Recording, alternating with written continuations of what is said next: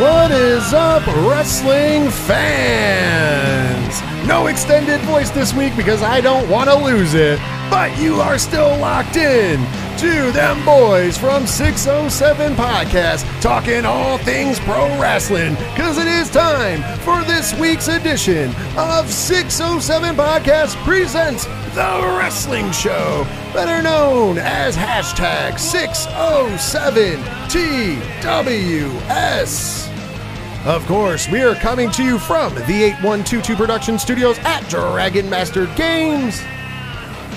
I am your host here on 607 TWS. I am also the host of the 3FN Podcast. My name is Rich, and joining me in the co-pilot chair as he does each and every week, but you better know him as the host of the Ocho Duro Parlay Hour Podcast, better known as the ODPH. I'm talking about Ken M. 607 Podcast fam, what is happening? What is going on? What is good right now? Let's talk some pro wrestling, shall we?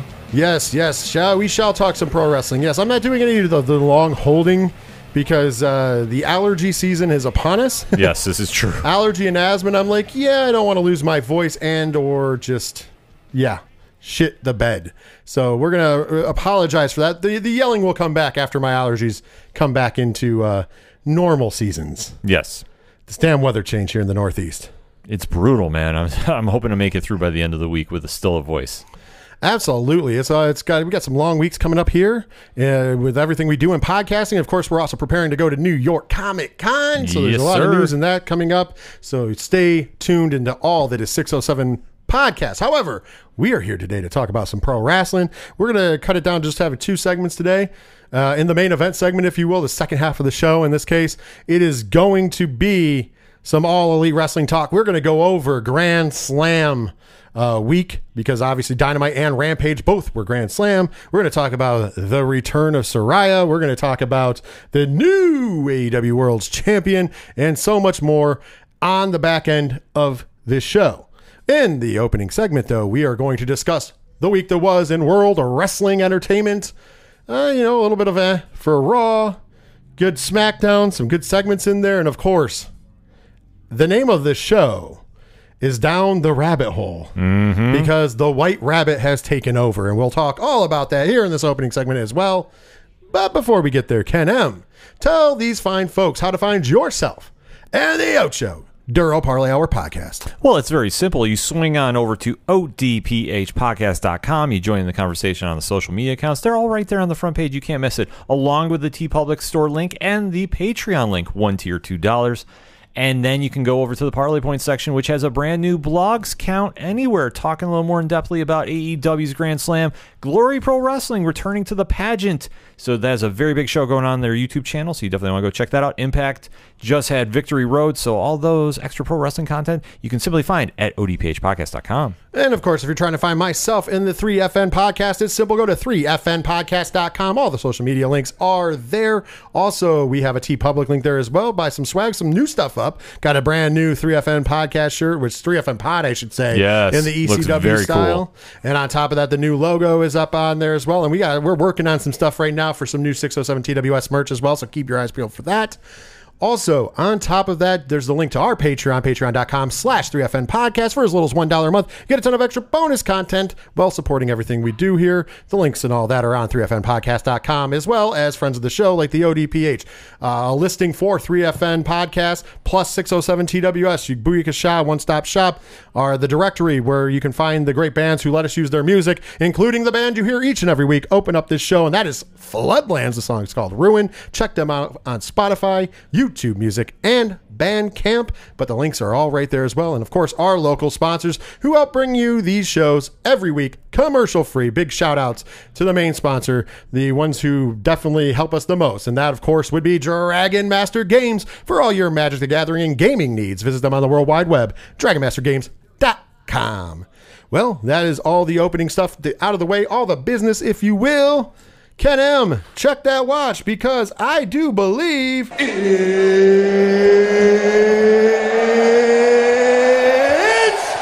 time! That is right, it is time to kick off this week's episode of 607 TWS, and we are going to talk World Wrestling Entertainment, the week that was, and of course, Lots of speculation on the back end. We will talk about the White Rabbit at the back end of all of this because that's where the speculation about that comes in. Mm-hmm. So let's start with the Monday Night Raw. And I'm going to say this.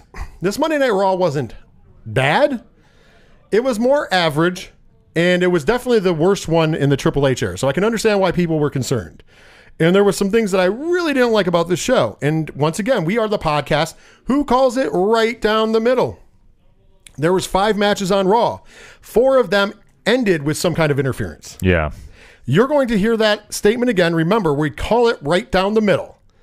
You should never have 4 out of 5 matches on a card end in a similar fashion. I understand they were all slightly different, but it was all interference endings. The best match of the show, they definitely borrowed out of the AEW playbook. The opening contest was the best match for the United States Championship between your champion, the almighty Bobby Lashley, and, of course, Seth Rollins. Yes. But as good as that match was, it still ends with a Riddle distraction on Rollins, and it overshadowed a great match with probably the greatest reversal of a curb stomp ever. That was insane. And I completely agree with you. I thought the finishes on Raw definitely took a lot away from the show because I understand that you want to throw maybe a not so clean finish in here and there, but 4 out of 5 matches is a lot, and especially going with your opening contest. And I understand they are now all set to start hyping up Extreme Rules and really start building that card up. But at the same time, you don't want to take away from your flagship show and the product you're really trying to reconnect with an audience that is having a lot more options on Monday night, albeit watching the NFL. Shouldn't be really competition, but it is. Absolutely. And then you move on to the very next match, which was the match that we were looking forward to off of a great promo with Kevin Owens and Austin Theory. And once again, second match in a row, distraction. Johnny Gargano distracts Theory when he was going to use the Money in the Bank briefcase to beat Kevin Owens for Kevin Owens to win the match. Another good match. Horrible finish because the finish took down from it. I mean, hell, I'm looking at the report off of BR Live. BR Live has that match rated at a B+. That's very high. They had their opening bout at an A-. So it's not like even BR Live like the matches. It's just the finish that everybody's clamoring about. I mean, I'm going to read this straight from BR Live. 2 matches in a row with distraction finishes is not ideal, but the booking makes sense, so it's hard to be completely mad about it. Yeah, that was at 2 matches. So what happens when there's 3 matches? First of all, they didn't go 3 in a row because the next match between the Brawling Brutes, and the Street Profits was a clean finish. I thought it was a good match. I thought it was a good tag team match. Kind of surprised the Bruising Brutes win. Yeah, it was surprising. I mean, I think this is the best way you can put it because obviously we are expecting this to go back to the Street Profits and see where we go. But it's great to see a new team step in there, and obviously there's a lot of momentum that you're starting to see the crowd really get behind the Brawling Brutes. Didn't think this was going to happen, but here we are, and I thought the match was solid for what it needed to do. And you notice I'm going to skip over the QR stuff, because earlier in the night was the first time we saw the QR code over the shoulder of Austin Theory, and it was after this match that we saw, well, during this match, technically, we saw somebody with a big QR sign in the crowd. And we're going to talk about that when we talk about the White Rabbit stuff after we cover the show. So don't fret. We're not forgetting it. We're just doing it in the order we choose to. Correct. Because next up, we had Judgment Day versus Matt Riddle and Rey Mysterio. And I thought this match, storyline-wise, super, super good. But once again, distraction for the win for Finn Balor and Damian Priest, the Judgment Day. And I did think that they did some really cool things with this match. And I thought they did some really cool things after this match. Giving Dominic Mysterio credit, he's playing this role very well story-wise. Including even after this, when they're talking about going to party, he's like, oh, I have to go check on my dad. No. And like they're all, Yeah, he's growing into this role. And I think that's one thing we got to remember, too. He is still very young in the business. Learning the mannerisms, which really helps wrestlers get over when you're trying to be a face or a heel, he's still getting accustomed to. So this is going to take some time, but we had steps in the right direction. That's where I'm trying to go with this. So, but still, yet again, another weird finish and really kind of takes away from everything. And then last but not least, the 5th match of the night being Bayley versus Alexa Bliss. And of course, once again, here's your 4th interference or distraction victory, as Bayley comes out on top because of a distraction from Damage Control. Yeah. once again, and now we're going to go to a little different thing here. Once again, decent matches all the way around. If you go through, I think the lowest grade on the show is a B- from BR. Like I said, we don't tend to grade them, but all the show matches were good. They weren't great, but they were good. But I think what really tainted the show is 4 out of 5 matches ending with an interference/distraction ending. It's the same ending almost. Well, that's the one problem. They think that if you're accustomed to this and this is something that doesn't bother you, then yeah, you're going to grade this a little higher for your own personal standards. But for us, like we talk about this all the time, you can do a weird finish here and there. But when this is a repetitive pattern, you're not getting anywhere with your storylines. I mean, obviously, we know this is all the setup for the pay-per-view, sure. But it didn't have that kind of special feel when you're watching a Raw. Like, okay, this is an episode. Like, this almost seemed like a pre-show, you would almost think. Absolutely. I agree with you there. What I want to get into, though, very much, do you think that there has been too much focus on Damage Control? They have literally been the focal point of the last month of television and main evented most of the shows. Not all, but most. Yes and no. I think what they're really trying to do is really build Bayley back up and really have her connect with the new audience. And what I mean by a new audience is obviously with the Triple H era, it is a different audience. It's a different WWE universe. And I think that they're really trying to establish, okay, there's a real dominant faction here. Let's see where they go and really are. I don't want to say they're forcing it a little bit, but that's why I kind of say the yes and no, because I think at times it does feel forced a little bit. But then again, it's like I don't see how they're really growing in their roles. I mean, it's something that it's developing, but I think it's just like at times it does come off a little bit forced. Like that's just my take on that. Absolutely. I'm with you 110% with that because it's just kind of like, you know what? We need other things to also do. And I think that they're kind of forgetting about some things. And also, I don't like some of the things they're doing in that even with like Asuka. Mm-hmm. Asuka's outside the ring during this main event match, dancing and singing around. And I understand during the pandemic that was really good, but when are we going to get back to badass Asuka? Yeah. Especially when they're getting beat down as the faces every week.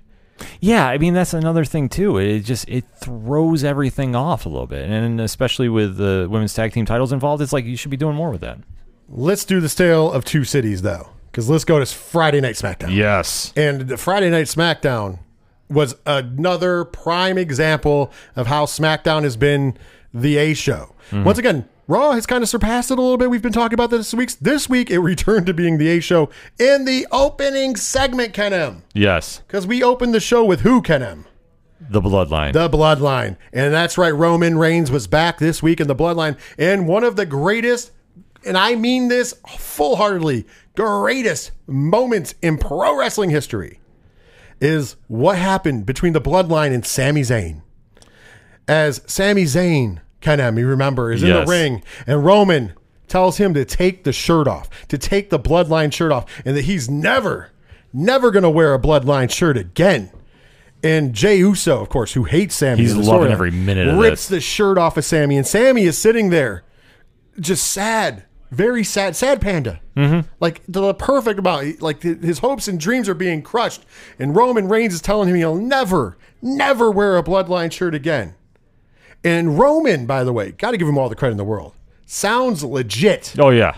Sami looks legit. And then there's a shirt produced. And Roman says, that's because you're going to wear this shirt. And he tosses him a shirt. And what is it? SZ Honorary Uce. That's right. He's got an Honorary Uce shirt. And Sami Zayn goes from a kid who just didn't get what he wanted for, like with all of his heart for Christmas and sad to the happiest kid ever that got the greatest gift. He got his Red Ryder BB gun. Yes. And he gives the handshake to Jimmy Uso, gives the big hug to Solo, and then kind of goes over and says, you know, whatever to Jay, who kind of blows him off. Yeah. And we get excited Sami with the Bloodline shirt on. But let's talk about some of the highlights verbally that I have here from that interview. You had Paul Heyman, first of all, doing great work with the crowd, telling him you don't boo the wise man, to which the crowd booed him harder. To then follow that up is now that Drew McIntyre has another bridge to cross. Let's talk about Solo. Yes. I love how he used the word, you know, obviously with the Karrion Kross feud, and it was great. Solo was sent by the elders of the Samoan dynasty, we find out. And that leads us into someone had to stop these conspiracies against your tribal chief. And the elders may have sent you, but your answer to me now, acknowledge me, Reigns tells of Sikoa, which he does. And that's when you got it into the, I wanted to also publicly acknowledge the tribal chief from Sami Zayn, which goes into what we talked about earlier with the ripping of the shirt and giving him his honorary reduced shirt. But I thought that was really good how they tied in and moved past Drew McIntyre. Mm-hmm. They solidified the bloodline. And then they added Sami Zayn in. I thought this was a perfect segment. I know BR gave it an A+. We don't grade things. But we use BR for the recaps just in case, we forget something. And I have to agree with him. This is a home run. This was a grand slam. Fuck a home run. This was a grand slam from top to bottom. How was your final thoughts on this segment? Perfect. Absolutely perfect from top to bottom. What they're doing with Sami Zayn is nothing short of epic and brilliant. They're letting him be Sami Zayn, and with his creativity, he's really running with this character. And especially seeing how he's playing off Roman and the Usos has been really strong work. And now with Solo involved, I mean, the sky is the limit for where they're going to go with this. I'm still sold on the fact that at WrestleMania, the Usos will defend and lose the titles to Sami Zayn and Kevin Owens. I'm locking that in right now. But in the meantime, the storytelling, the little touches here and there, the little mannerisms back and forth, this is perfect pro wrestling. I agree. Moving on, and we move to Liv Morgan versus Lacey Evans next. Liv Morgan would get a victory. Of course, this is just to continue to build Liv Morgan towards her rematch with Ronda Rousey coming up at Extreme Rules. And, of course, it is an Extreme Rules match, as we found out last week. And now, here we are.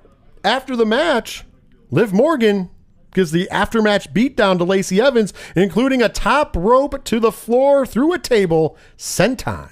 How did you feel about the stock rising for Liv Morgan this week? Well, as much as we were talking about like damage control, like growing in their roles in the main event scene, and that's where we're going with this.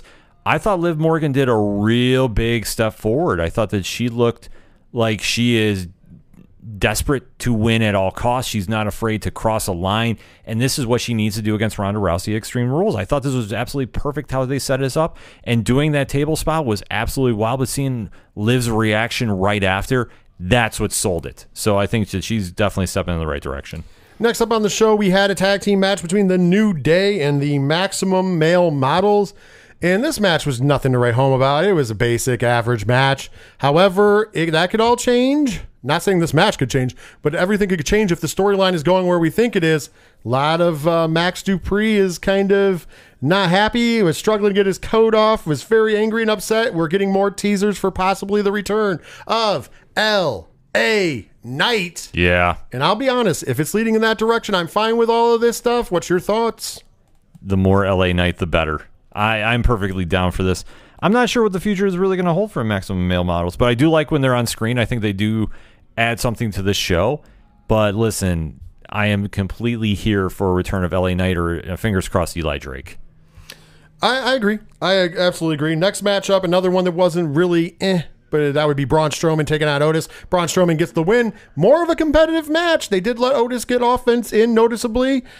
Once again, though, I don't know where we are with this. And honestly, I understand that there was a good little pop when Braun came back. I understand why bringing him back. Don't get me wrong. Mm-hmm. It is definitely to have that plug-and-play monster whenever you need somebody to get a shot at the title and in case of emergency, break glass. I get it 120%.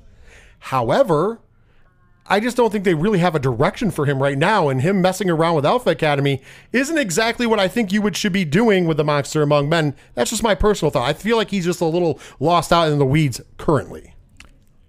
I somewhat disagree on this aspect. Okay. You're right. They don't have a direction right now because what they're trying to do is reestablish him to the new audience. And what they're doing is putting him against Otis, I think, is brilliant. And I think this really shows that Otis, who we all forget was a Money in the Bank winner and on his way to go to the main event scene, really has reinvented himself with Chad Gable and is becoming like this standoff competitor in his own right that he can hang with a Braun Strowman. And for Strowman, yeah, coming back and obviously having that great match against Otis, this elevates him to fans are like, okay, I forgot what was so big about him because a lot of people just remember him being attached with Bray Wyatt and kind of like how his last match in WWE was, which was atrocious. This is now establishing him back as a possible main event threat for Roman Reigns. And I think that this is where the stopgap is going to be between the eventual Cody Rhodes match and where he is now. Okay. I mean, I can see what you're saying, but I feel like it's a little less out there, if that's just No, my opinion. I can see that point, though. Next up, though, we have another great piece of storytelling leading to another great rivalry coming up on the horizon at Extreme Rules, and that is that Drew McIntyre hit the ring and said, and I quote, "I don't like playing games, and if you have a problem with me, meet me in the ring and we'll figure it out." Well, Karrion Kross did meet him in the ring, although he tried to sneak attack him, which Drew McIntyre was onto it. That started a little brawl, and then Scarlett with a fireball. She must be a wizard, too. Yes. Got Drew McIntyre right in the eyes and then low blowed him. And right before Karrion Kross slapped Drew McIntyre in the cross jacket, guess what happens? He tells him, "I'll see you at Extreme Rules." So we now know it's official. Karrion Kross versus Drew McIntyre. The story is going to continue with a match at Extreme Rules, and actually just a couple Saturdays away, because that is October 8th, I do believe. Yes. How did you think about this next chapter in the setup of the Karrion Kross Drew McIntyre feud? I thought it was beautiful and well done. I'm enjoying what they're doing. Karrion Kross is coming off, like, he is another one growing in the roles. I mean, that's one thing that we're really seeing on both these shows. People that have now been added to the roster or making that call up from NXT to now are really taking those opportunities and running with it. And Karrion Kross is one that obviously we knew in his first stint in WWE, not the greatest thing in memory, and just a lot of people like to forget, me included. So now you're creating him as a legit badass, and now him against Drew, that could be match of the night at Extreme Rules, to be honest with you. I agree. I definitely agree. Next up, we had Raquel Rodriguez, I almost said Gonzalez just out of habit, taking on her former best friend and partner down in NXT, but now a member of Damage Control and one half of your WWE World's Women's Tag Team Champions, Dakota Kai. This match was a decent match. We've seen these two have great matches down in NXT. I don't think it was on that level of great because they didn't get the time for it. They went back to Monday's booking here, though, because there was a little bit of interference from Dakota's partner, Io Sky. But the main distraction came from Shotzi Blackheart, who came down, distracted Dakota Kai for Raquel Rodriguez to get the victory. And at the end of the day, BR gave this a C+. I agree. It was slightly above an average match. Didn't mind it. However, I'm still not a fan of all the distractions. That's 5 this week in WWE. Yeah. There's more on the other channel we'll talk about later because, once again, we call it right down the middle. But I will say this. With this particular one on this particular night, could this be a setup for War Games? Possibly. I'm not doubting this. I know they're really making a hard push for Shotzi to become face. The easiest way to do it is just give her tank back and everything will be all set. But I'm not doubting that they go here for War Games. I mean, it would just be kind of an interesting faction setup. I know I was actually talking with Padawan Jay from the ODPH about this. He's thinking that it's going to be Damage Control and Toxic Attraction getting paired together against Asuka, Alexa, and Bianca Belair, and then Shotzi, Raquel, and then somebody else thrown in that mix. It could be if they do 6, or even if they do 5, they could still do that same kind of basic setup. And then, because we got to remember, is JC Jane cleared yet? I'm not sure. That I don't know because about. If not, you can still have Mandy Rose and Gigi Dolan plus the 3 members of Damage Control. That's 5 against the 3 Alexa, Asuka, and Bianca. And then, of course, the other 2 could be Raquel and Shotzi, which I'm for. Or, of course, you never know where the tease could be with one Naomi and, of course, the boss, Sasha Banks. Maybe we don't know when Sasha and Naomi are coming back. If they're coming back, who knows? No. But here's the thing. It's always good to spread your eggs out and not have them all in one basket. So I like the fact that we have some mixes up. We know there's going to be a women's War Game. You mean War Games? That's right. Thank you for finally chiming in. You woke up. But anyways, we know there's going to be a women's and a men's War Games. There you go. Shouts to JVD. We know that's coming down. That's been announced. We know it's locked in. It's locked in stone. It happened after we recorded last week. So now going towards Survivor Series and War Games, we're going to start seeing that build. I know on one end it's pretty strongly implied it's going to be War Games, the Bloodline. Yes, at War Games. And then, of course, whoever's going to face the Bloodline, possibly. You could do Judgment Day, but I'm assuming it's going to be Bloodline on one side. And in the women's, I know it's going to be Damage Control and somebody else. That's all that I've figured out so far. I mean, that could be, like I say, with War Games looming Yes, I know I need to wake up. I'm still in shock of the Bills game, so you got to bear with me. Yes. Very, very rough one for Ken M today. Yes. As you know, we record on Sunday, so there you go. Yes. But if this is a step in the right direction for it, listen, bring it on. And I think there's a lot of possibilities, but this makes the most sense to me. Well, we got a main event of the evening and a payoff from Monday night, because remember, on Monday night, we got to see the Brawling Brutes in a victorious match. Well, they now got a title shot at them Usos for the SmackDown Tag Team Championships. It says SmackDown Tag Team Championships on the report. I don't know if both were on the line or just SmackDown. Who knows? But at least the SmackDown titles were on the line. And it was one hell of a match. I got to be honest with you. The Brawling Brutes looked amazing in this match. This is the best match I've seen Ridge Holland in ever. Yeah, I would agree with that completely. Of course, we did get a little bit of the interference from one Sami Zayn, as he does. Yes. Let's be honest. But I think the biggest thing is we got Sheamus tried to cut off Sami Zayn at one point, and then that brought out your reigning Intercontinental Champion, Gunther. And him and Sheamus had a little exchange, so much, in fact, that we can say it now. It's already been announced. Next week on SmackDown, we're going to get a rematch, Sheamus versus Gunther, for the Intercontinental Championship. And I, for one, am here to see it. I'm down for that. Hell, even Dave Meltzer gave that match a 5-star rating. Yeah, I mean, they have great chemistry together, so I don't mind seeing this ran back. And I'm already saying, I don't doubt Sheamus walking away with the belt.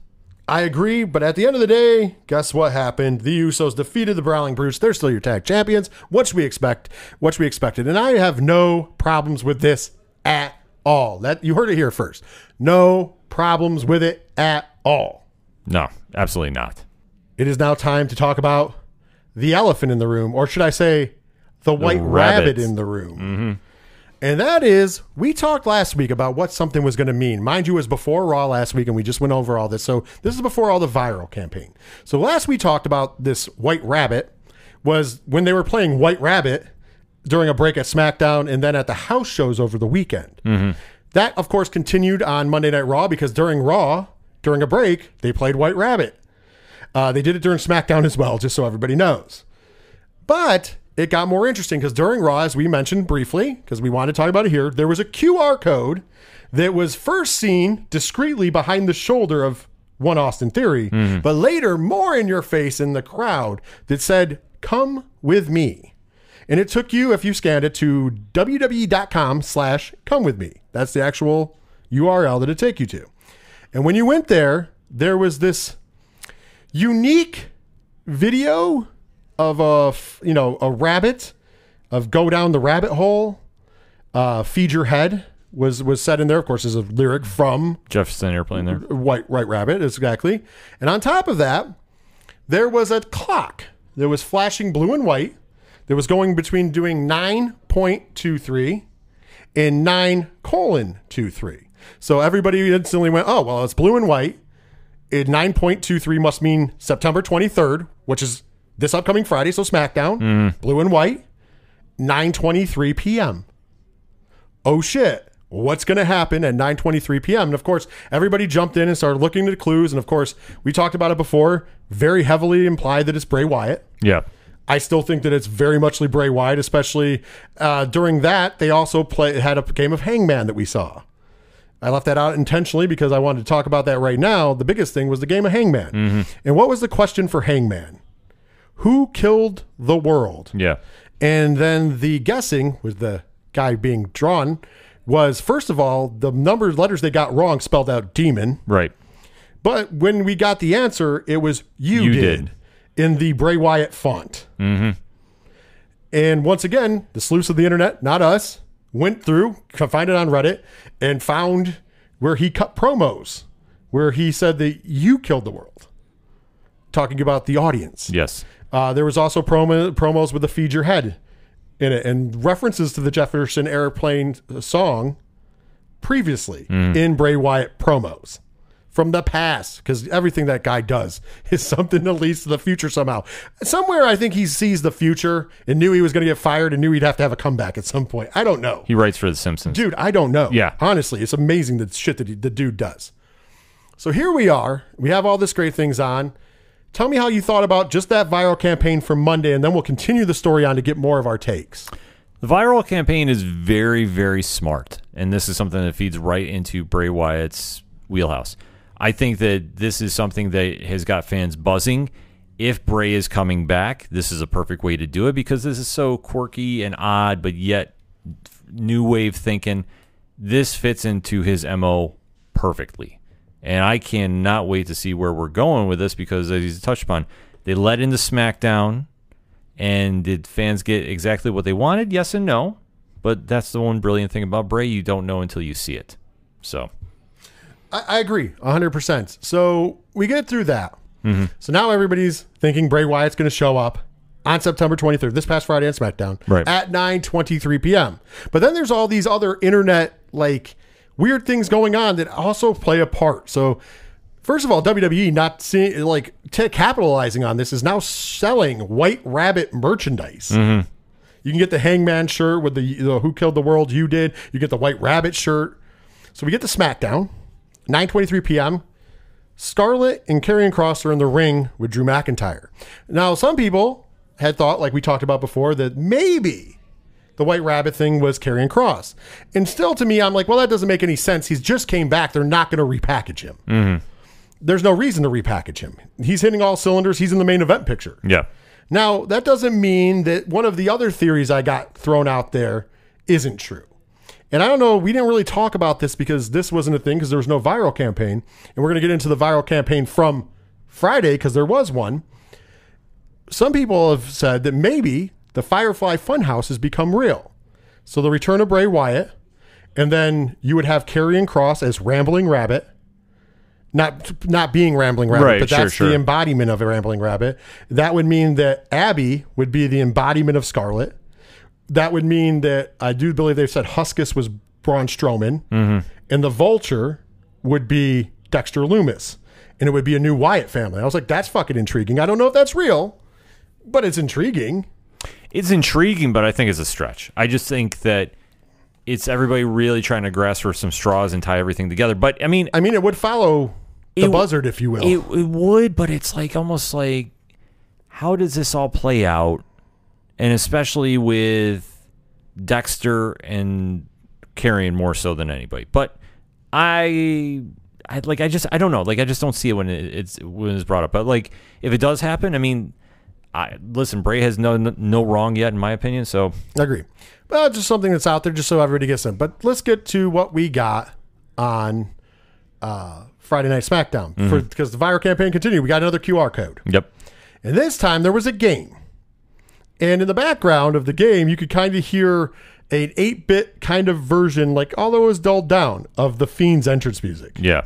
As the rabbit's going through a fire escape. And if you beat the game, you got a message. And it was the White Rabbit. And it was the longitude and latitude numbers. Mm-hmm. And it was to Raw this week, Edmonton. Yeah. As well as the Purchaside, I hope I said that right, word was on the screen, which means to kill one's father. Yeah. Which all of us are like, what the fuck does that mean? Once again, the internet sleuths found a Bray Wyatt interview promo segment where he talked about the sins of the father and having to kill the father off. It was from his NXT run even. Yeah.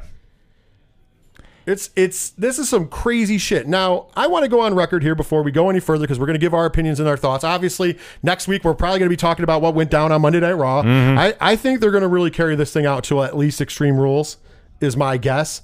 Of course, if you haven't seen already, when you look at the graphic for Extreme Rules, any of the graphics, in the upper left-hand corner, very unnoticeable, but once you see it, you can't miss it, is a lantern and fireflies. Mm-hmm. And it's been there before they even started any of this viral campaign because those posters have been out now for a couple months. Right. But on all the posters and on the match card, if you look into the upper left-hand corner, shout out to JVD who pointed this out to me originally as well. And then I've looked and I was like, holy shit, it's been there the whole time. There is literally a lantern and what appears to be fireflies. Yeah. So I'm thinking that they've already told us where he's going to make his actual return. Mm-hmm.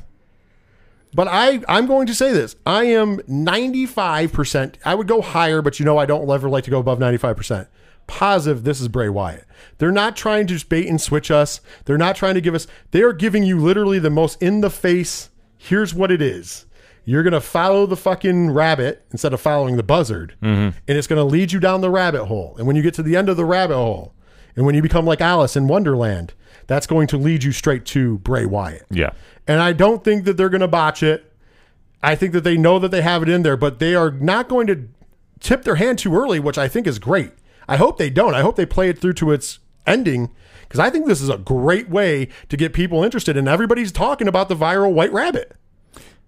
It is definitely an interesting way to go, and like I say, JVD pointed that out, and we can't escape it. I think that they are going to at least have his silhouette or something like that at Extreme Rules.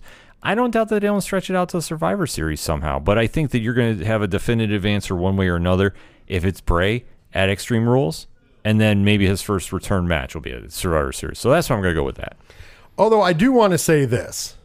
It is kind of, I think whoever in the office overlooked this, but this week's Raw is coming to you from Edmonton, Alberta, Canada. Do you know what wrestler was from Edmonton, Alberta, Canada? Yeah. We don't say his name. Right, but Partricide? Yeah. This is a very big faux pas. So I think that somebody messed up there, but thankfully, other than some people on Reddit and us, nobody's really mentioning it. I don't think that that was the intention. No, it definitely wasn't. This is just a mistake of where they were going with this. In my absolutely. opinion, yeah. Abso-freaking-lutely. So I do think it is a mistake, but at the same time, I don't think it's, unforgivable. I think it was just mostly an oversight. And guess what? It's still paying off because, man, I can't wait to see where we go next. And I think we're going to get another viral message on Monday. Maybe even a bigger clue. They are continuing to play at house shows and everywhere else, White Rabbit. So they're really leading into heavy this. Oh, yeah. And every week there's something added to the White Rabbit playing.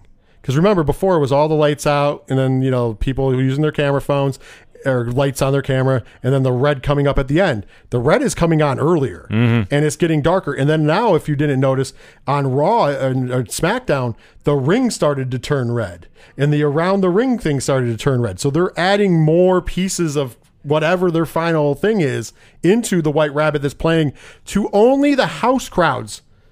And think about it, WWE's not shooting any of this and sending it out themselves. Right. They're letting the fans do this. I think that this is a fresh new wave, and we talked about what they did with Dexter Lumis. We're now talking about this viral campaign. So my hat's really off to Triple H being in charge of creative and everybody else who's doing creative work at WWE for going outside the box and giving us new ways to bring people in. Because we saw it with Dexter Lumis, and now we're seeing this magnificent build to what we all pretty much are guaranteeing is the return of Bray Wyatt. Right. So I don't know. What do you think about this whole outside the box thinking from WWE recently? It's smart. It's what you should be doing because the traditional way of doing promotion and vignettes, I'm not going to say is outdated, but it can definitely use a good change of pace. And what they're doing here, I think, is just so next level thinking. This is why they keep setting the bar for what they do in this business. This is so unpredictable. It has fans talking all the time with the craziest theories you're coming up with. And if they want to just keep running this till they finally want to make the debut, go right ahead because you know what? Everybody's bought in. And I like it. I think this is new and interesting stuff, and I hope they continue to think outside the box in the future for everybody else, not just with the returns, but with new gimmicks and everything else. I think this would really be good and really benefit. Absolutely. Speaking of upcoming, we already talked about the one match we know about that's upcoming on Friday Night SmackDown for the Intercontinental Championship between Gunther and Sheamus, but Monday Night Raw, if you're hearing this before Raw, because we put it out late Sunday night, and we really start advertising on Monday morning, as you guys know, we have... Raw Women's Champion Bianca Belair will be taking on Io Shirai, is announced. And then also Rey Mysterio versus Seth Rollins is announced. And just announced today, the phenomenal one, AJ Styles, will go one-on-one with Sami Zayn with Solo Sikoa in his corner. Interesting. This is coming after a little bit of a jest between the two of them on the internet. AJ Styles had tweeted, "Man, people will do anything for a t-shirt these days, .. #pathetic. Sami Zayn then quote tweeted and said, "Roman Reigns gifted me the honorary Oos t-shirt, now available at WWE Shop and selling like crazy from what I hear." Yeah. And that was in parentheses. "Disrespect the shirt equals disrespect the bloodline. Might just come to Raw on Monday to sort this out. Oh, and I don't travel alone. Pack your bags, Zeus at WWE Solo Sikoa." To which AJ replied with a picture of because Sammy put the picture of him with the shirt with the LeBron in the pool meme, and AJ wrote, "Sammy, you have me shaking in the boots that have garnered me the respect of the entire wrestling world. Bring the kid, bring your dumb shirt, ... Sorry, your dumb gift shirt. See you on Monday at #WWE Raw," and then WWE made it official. I'm here for it. So they're doing shit on social media, and it's looking good. So on Raw, we have 3 announced matches so far for Raw as we record. Raw Women's Champion Bianca Belair versus Io Sky. Sorry. I'm still getting over the fact that they switched it up a little bit. Yeah. And then Rey Mysterio versus Seth Rollins, one of our absolute favorites here. MVP of WWE, of my opinion. And then the MVP of SmackDown, Sami Zayn's coming over with Solo Sikoa to take on AJ Styles. Now, with all this digital marketing, especially, it's hitting the internet fans. Do you think this is a complete shot at AEW trying to get a lot of their fan base to turn in? No. And I'm going to say it like this. And the reason I don't think it's a shot at AEW, I think it's just Triple H is smart enough to move with the times. Vince was so in the past that he was pretty much, other than tweets and stuff, was really kind of opposed to doing stuff in the viral and Twitter market. Because think about that, he didn't really do tons there. No. He could have. So I think this is just new ways for WWE to go, hey, we have a whole fan audience that's out there on the internet, and it's on YouTube, and you know what? Yeah, this is a good place to be. Do I think that possibly he saw the success that AEW was having with the internet to their level? Sure. But I think that he's gone beyond, because we haven't seen AEW do a viral campaign for anybody. We just see that they're just the darlings of the IWC, which is fine. And I think that as some of that IWC comes back to WWE, which they have, we know, looking at the numbers. So therefore, I think he's like, hey, we need to go find some of them where they are. Maybe not that same fan base, but there's other fans that are out there that might not be watching Raw the traditional way, or SmackDown or NXT or whatever the traditional way. We've talked about this ad nauseum. The numbers, that's why the numbers, they are good to get like a feeler about how things are going for like the way that they do it, but it's not the end all be all. A lot of people are consuming content on YouTube and Twitch and Twitter and, you know, the social media networks. So this is a good way to involve those people who are not watching traditional television or on even applications, even like your Hulus or Netflixes or whatever. These are people who are just on the internet, watching on YouTube, watching on, you know, Twitch and stuff, and Twitter and all the other avenues that WWE helps market their show along with other companies. And I think that this is very smart, because you're tapping into that young audience, and it's paying off in the demographics for them. We have seen the demographics rise for them. So yeah, that's what I was just kind of curious with it, because it just seems like a lot of this is so geared towards the internet wrestling community. You almost think like maybe not intentionally, but it's kind of like maybe they saw what was going on there and taking a little shot like that. I'm sure that they saw the strong suit from AEW. I wouldn't doubt it, but I don't think that was their only gauge. I think I think that Triple H, being a smart man, knowing the business, I think he knew where the business needed to go. And he's looking at those numbers on YouTube and everything else as well. And then, like I said, the only reason I don't think it's a direct is because it would be if AEW had done a viral campaign. They never have. This is the first time we've seen a viral campaign, and that's from WWE. I mean, we've seen small ones in the past when the infancy of the internet. Yeah. But now we're seeing a full-on. Yeah, this is full-on. Like, especially with this Bray Wyatt stuff. Yeah. QR codes on Raw to take you to websites. Well, it's their website, but still, to take you there, to have you click on things and play games that lead to more messages that lead you to next week. Hell, we didn't even get into the fact that the coordinates and the rabbit, that wasn't just on the internet. People went to their cars at the main parking lot on SmackDown, and they left with flyers with that image. So WWE is doing this viral. They're doing it in person. So it's almost like an augmented reality. You know, it reminds me a lot of, and this is going back a while. Remember the whole viral campaign for the Matrix movie? Yeah. The original Matrix? Yeah. That's what this kind of reminds me of. Okay. Go here, go there, get this, get that, and then come back and put it all together. Okay. So I think it's very ingenious, though. But no, I think that, yes, maybe to an extent they were like, oh, well, obviously the internet wrestling fans are watching because AEW exists and it does very well in that market. Well, you know what? Maybe we should gear some of our shit to that market as well. Because that's smart. That's just smart business. But I don't think it's a copy. No. We are going to take our break. When we come back from the break, it's going to be the second half of the show, and we're going to talk all elite wrestling. More importantly, we're going to talk about Grand Slam, Dynamite, and Rampage. And also, where are we going from here? All that and more right after this break.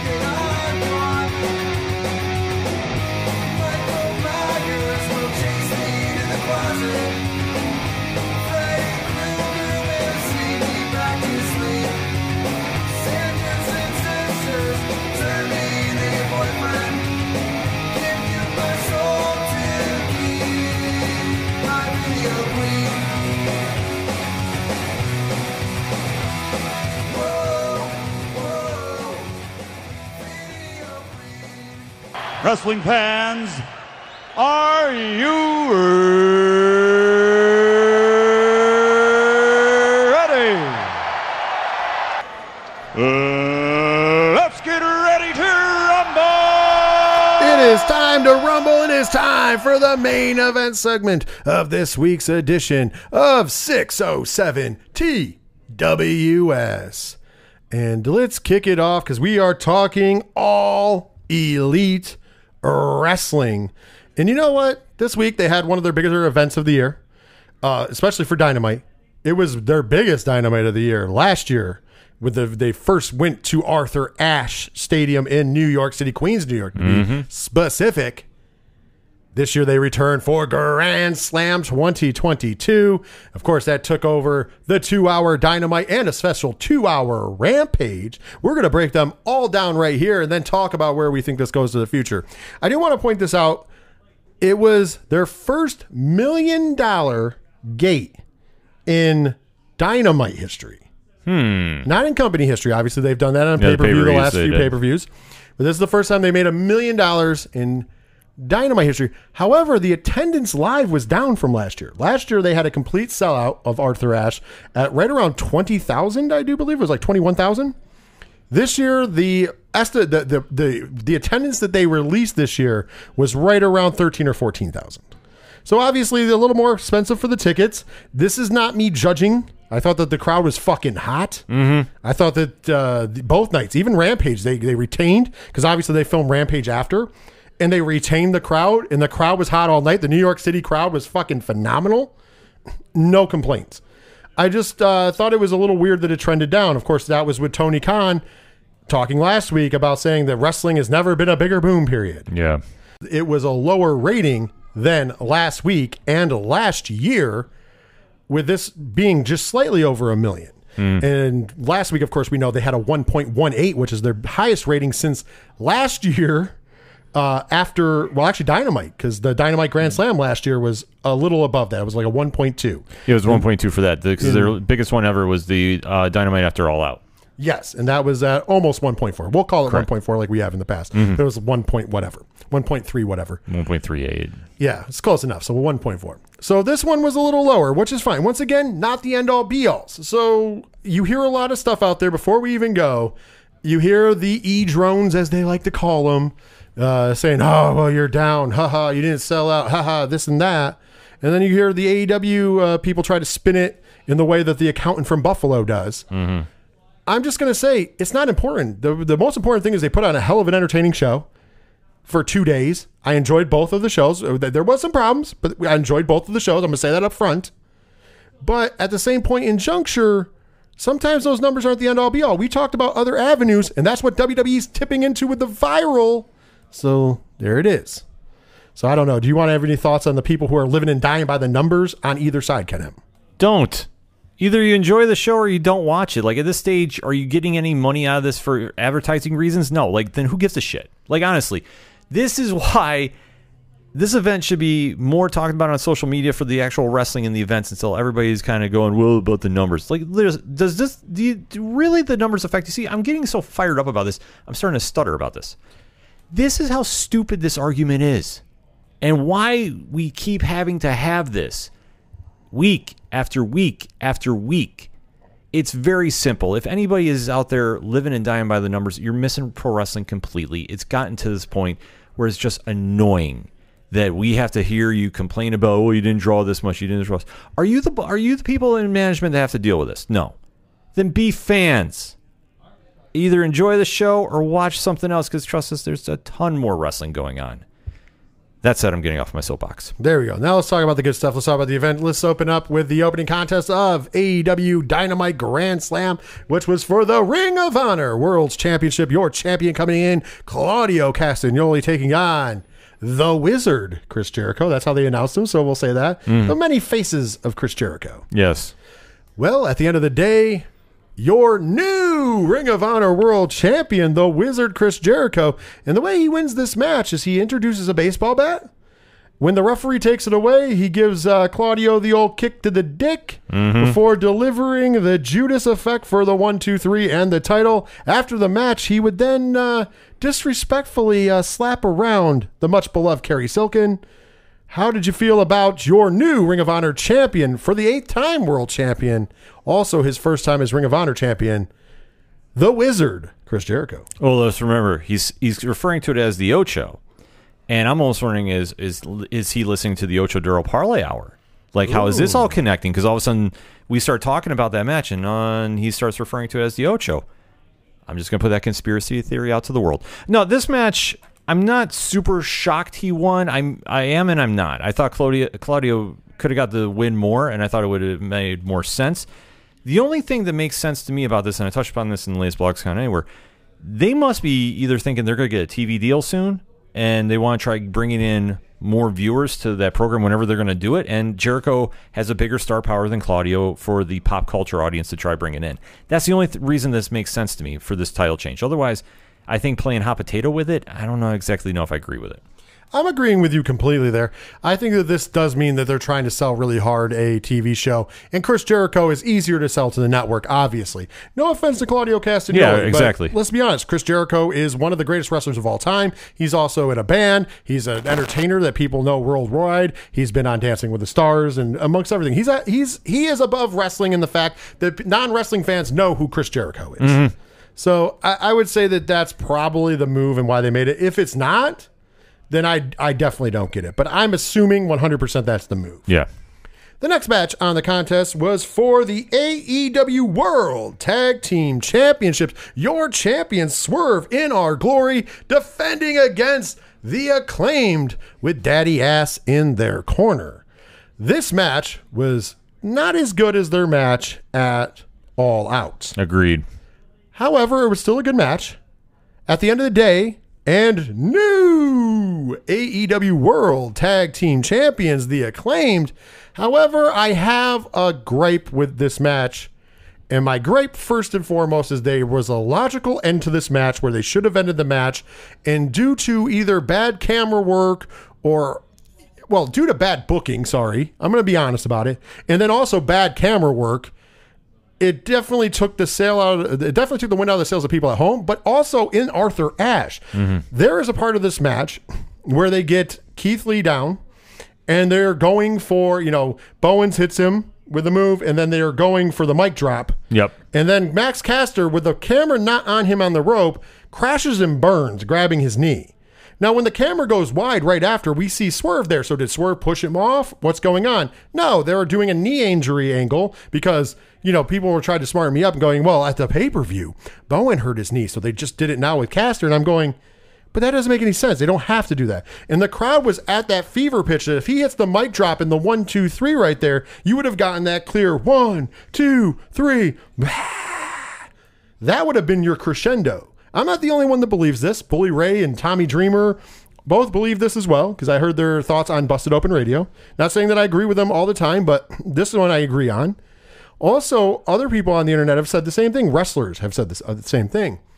I think that was the natural crescendo to end this on, and this is a problem that I think AEW has sometimes, overbooking things. Now, after this, it felt to the viewer at home like Arthur Ashe kind of cooled off a little bit. We did get a couple really good false finishes. Mm-hmm. And then we got the Acclaim moment, which was still probably the loudest pop of the night, I would say. I think the loudest pop of the night was for the Acclaim winning the title still. But I think that noise would have been louder if they did it at the logical endpoint. Also, carrying it on, it didn't do so well for the rest of the match. Now let's talk about the finish before I turn it over to you for your thoughts. The finish of this match comes after Daddy Ass then turns around and the referee admonishes him and says, nope, you can't get involved. Referee gets distracted. Fame-asser to Swerve, dumps Swerve in the ring. We get the finish of the match at that point. So they cheated to win. The face team, the home team, cheated to win. I didn't like that too much. By the way, if you're keeping track, remember calling it down the middle. That's 2 matches in a row where there was a cheat to win. Mm-hmm. Ken M., how did you feel about everything that happened with the Acclaim becoming your new AEW World Tag Team Champions? It felt like a letdown.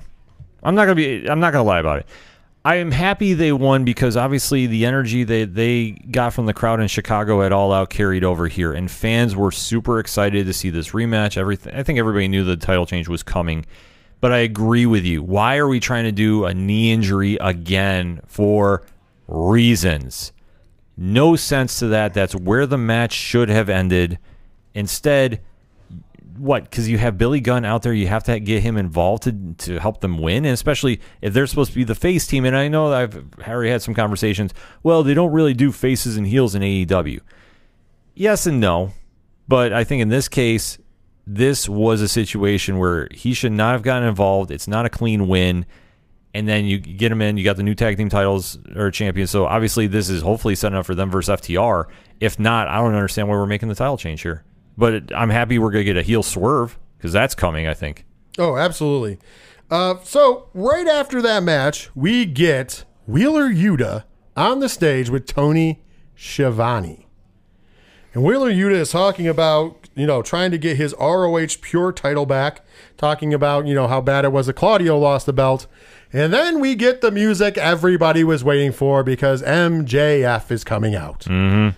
Now, I disagree with this promo spot more than anything on the show. We're going to talk about it right now. Let me get you the highlights, if you will. First of all, whoever booked this, Tony Khan. When you have Wheeler Yuta, who is a face, yes, in the Blackpool Combat Club, people like Wheeler. Wheeler is very good in the ring, not that great on the microphone. It's got a little ways to go. So when you have him out there representing Blackpool Combat Club, and you're going to bring out MJF, top 5 talker in the business currently. I'm not going to say number 1. He could be. I'll just say top 5. He's in that discussion easy. Right. But we'll say the top 5 just to save the arguments with anybody at home. Sure. I believe he's closer to the top of that top 5, but still.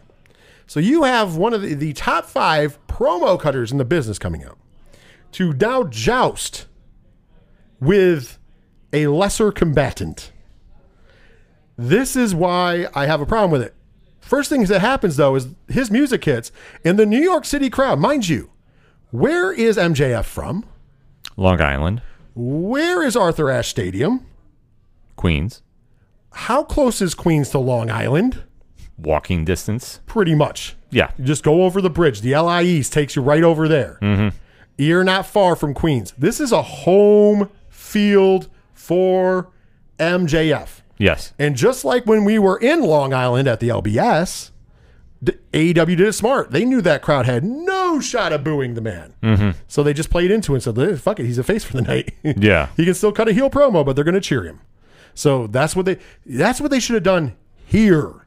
Because he comes out to this thunderous applause. Caesar returning to Rome. To the point that he says, the first words out of his mouth is, I am the devil and I have returned home. And you all scream for me like this. That makes you devil worshippers. Mm-hmm. And the crowd pops for being called devil worshippers. Yeah. Think about that for a minute. That's a messed up scene. So at this point, Juncture, this is where you fucking abort a mission. Yeah. You let MJ, you kind of call the Iggy and say, get fucking Wheeler out of there. Just let MJF cut a promo. Because this is not good. But nope, they don't do that. Poor Wheeler gets to hear this whole wonderful promo from MJF. Mm-hmm. And then when it comes back over to Utes, as MJF calls him the whole time, he basically brings up the fact that MJF just got engaged and that lady better be careful because he's going to abandon you just like he did us, meaning when he abandoned AEW. And he thought the crowd was going to cheer him and boo MJF.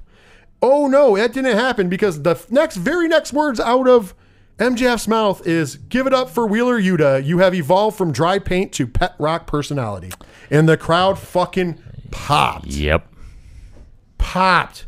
When you talk about fucking burial, that is a burial. And then he goes on to say, hey kid, you can go get your advice from Bryan Danielson if he still remembers. You can go to Moxley for your advice. But then again, I want it because Moxley messes everything up in his life. Or you can go to your leader, William Regal. That's in between him popping pills. And to which we get the double leg takedown, which the crowd did react positively for that. We get a little brawl pull apart. We get the the wonderful W. Morrissey coming out to do his duties. Yeah, and the retainer. And then beating up Tony Schiavone, which will become important later. Well, actually, moments later when we talk about the next match. So, basically, this booking was poor because you had a weak person on the microphone getting buried by MJF. And I heard Bully Ray say, oh, it's the Rocky thing. You know, Utes was Rocky. He got some shots, and that's all there was meant. No. This is not, though. This is not that, because in that movie, Rocky's the face. Wheeler became the heel as soon as MJF walked out that curtain. Am I wrong? No, the whole thing about this segment, I mean, not a heel. You shouldn't say heel because he's not a bad guy. He became the not popular one. Exactly. Put it that way. Exactly. Like, the whole point of this segment was trying to establish MJF as a heel, and it failed miserably on every single level. Putting him in his hometown. Listen, remember the last time he came to Arthur Ashe? Remember the last time they had the whole vignette and he came out as a face and it was like reliving his high school days? Did everybody forget about that pop the crowd gave him? So why did you think after he's been gone for everybody knows why he's been gone. He comes back. Why did you think the crowd was going to instantly start booing him when they were been cheering him at every single show he's gone to since? And I was going to say, Chicago. Yeah. One of the things that probably pissed Punk off, and I'm just saying that for my speculation, I agree is when with you, MJF reveals himself, that crowd is chanting MJF. No more about Punk.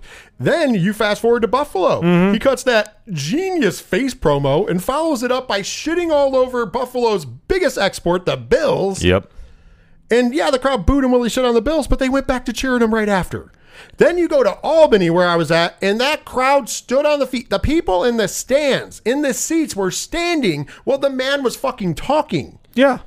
And he got a thunderous applause there, and I was there for it. Fast forward, what makes you think that he's a heel?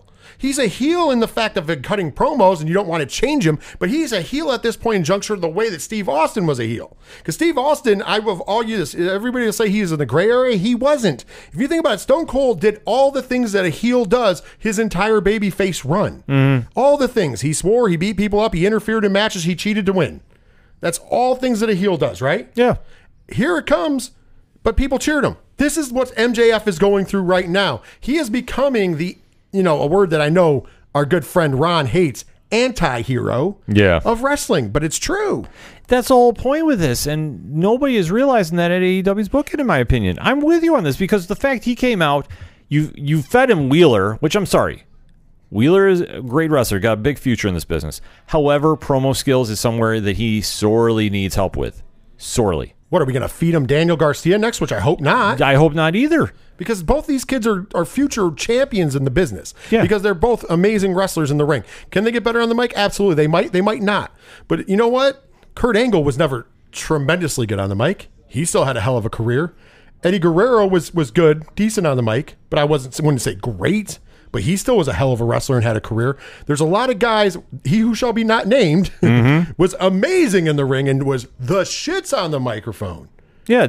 And he had, other than what he did in his personal life, he had an amazing career. So it's not like Wheeler and Daniel can't have these great careers. They're great technical wrestlers. They're the next coming of guys like Daniel Bryan. However, you shouldn't be putting them out there to joust with the king of the microphone. That's just stupid. This reminded me of when The Rock tore down Billy Gunn. Yes. On that Raw. It was absolutely deja vu. If you haven't seen that, go search YouTube for that. You can definitely find that one. And if you remember what happened there, Billy Gunn won the King of the Ring. At the time, the King of the Ring winner would get a title shot at SummerSlam. That ended that year because once he won the King of the Ring, the next night on Raw, The Rock eviscerated him so bad on the microphone that they went, no, there's no way he can have a match against him. Yeah. There's no way, because The Rock literally went out there and did what The Rock does. Do I blame The Rock for burying Billy Gunn? Absolutely not, because you're asking him to go out there and do what he does. The same way I do not blame MJF for burying Wheeler Yuta. Yeah. Why? Because you're asking the man to go out there and do what he does better than most of the people on this planet, and that is get on a microphone and eviscerate somebody. That is what the crowd wants to see. The crowd doesn't want to see half-assed MJF on the microphone. The crowd wants to see take no prisoners, bury the fuck out of whoever I have to bury MJF. And that's what they get each and every time. That's the one consistency that you will always get with Maxwell Jacob Friedman. My thing is, booking wise, this was a booking mistake because now, Wheeler Yuta is great in the ring, but I don't need to see him versus MJF. Because you're not going to let him beat MJF, so MJF's going to win. So now MJF will have a victory in the ring and just eviscerate him on the mic, and that buries the kid under the rubble. But that's where they're going. Unfortunately, in fact, I know the preview for next week's Dynamite coming up in a couple days is MJF is going to speak, and I'm fearing they're going to have Wheeler trying to come out to save face again and try having a promo battle with him. The only person from the Blackpool Combat Club that should be coming out to say anything to MJF is Jon Moxley. Yes. The AEW World Champion. We'll get to that in a minute. But that is the only person because he's the only person that can verbally spar with him. Not even Daniel Bryan or Bryan Danielson, whatever you want to call him. I reverted. There's the Freudian slip. Is going to be able to spar with Maxwell Jacob Friedman. And that's not dissing on it because Bryan Danielson's one of the greatest wrestlers to ever lace them up. Mm-hmm. Period. And he is entertaining in his own right. But remember what happened when The Miz shot on him. Talking smack. Remember, that is a moment that lives in infamy because that is the moment where the people who even hated The Miz up to that point and called him names went, holy shit, he can destroy anybody he wants on the mic whenever he wants. Yes. That is MJF. Only MJF has no filter. MJF has nobody pulling the reins that tell him he can't do it. Because at this point in juncture, and this is a credit, believe it or not, this is not me shitting on Tony Khan. This is actually a credit to Tony Khan.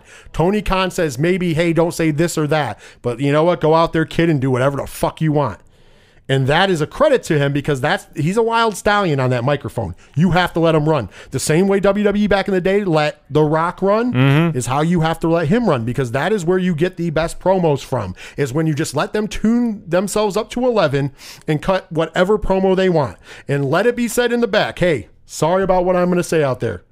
Is there something that's really off limits? Because then I won't say it. Yeah. I bet you that's the conversation he has with guys. Because, I won't ruin the behind the curtains with MJF, but I guarantee you he has that conversation. Is there anything off limits? Is there anything you do not want me to say? I won't say it because I'm not a dickhead like that. Yeah. However, outside of that, everything in bounds.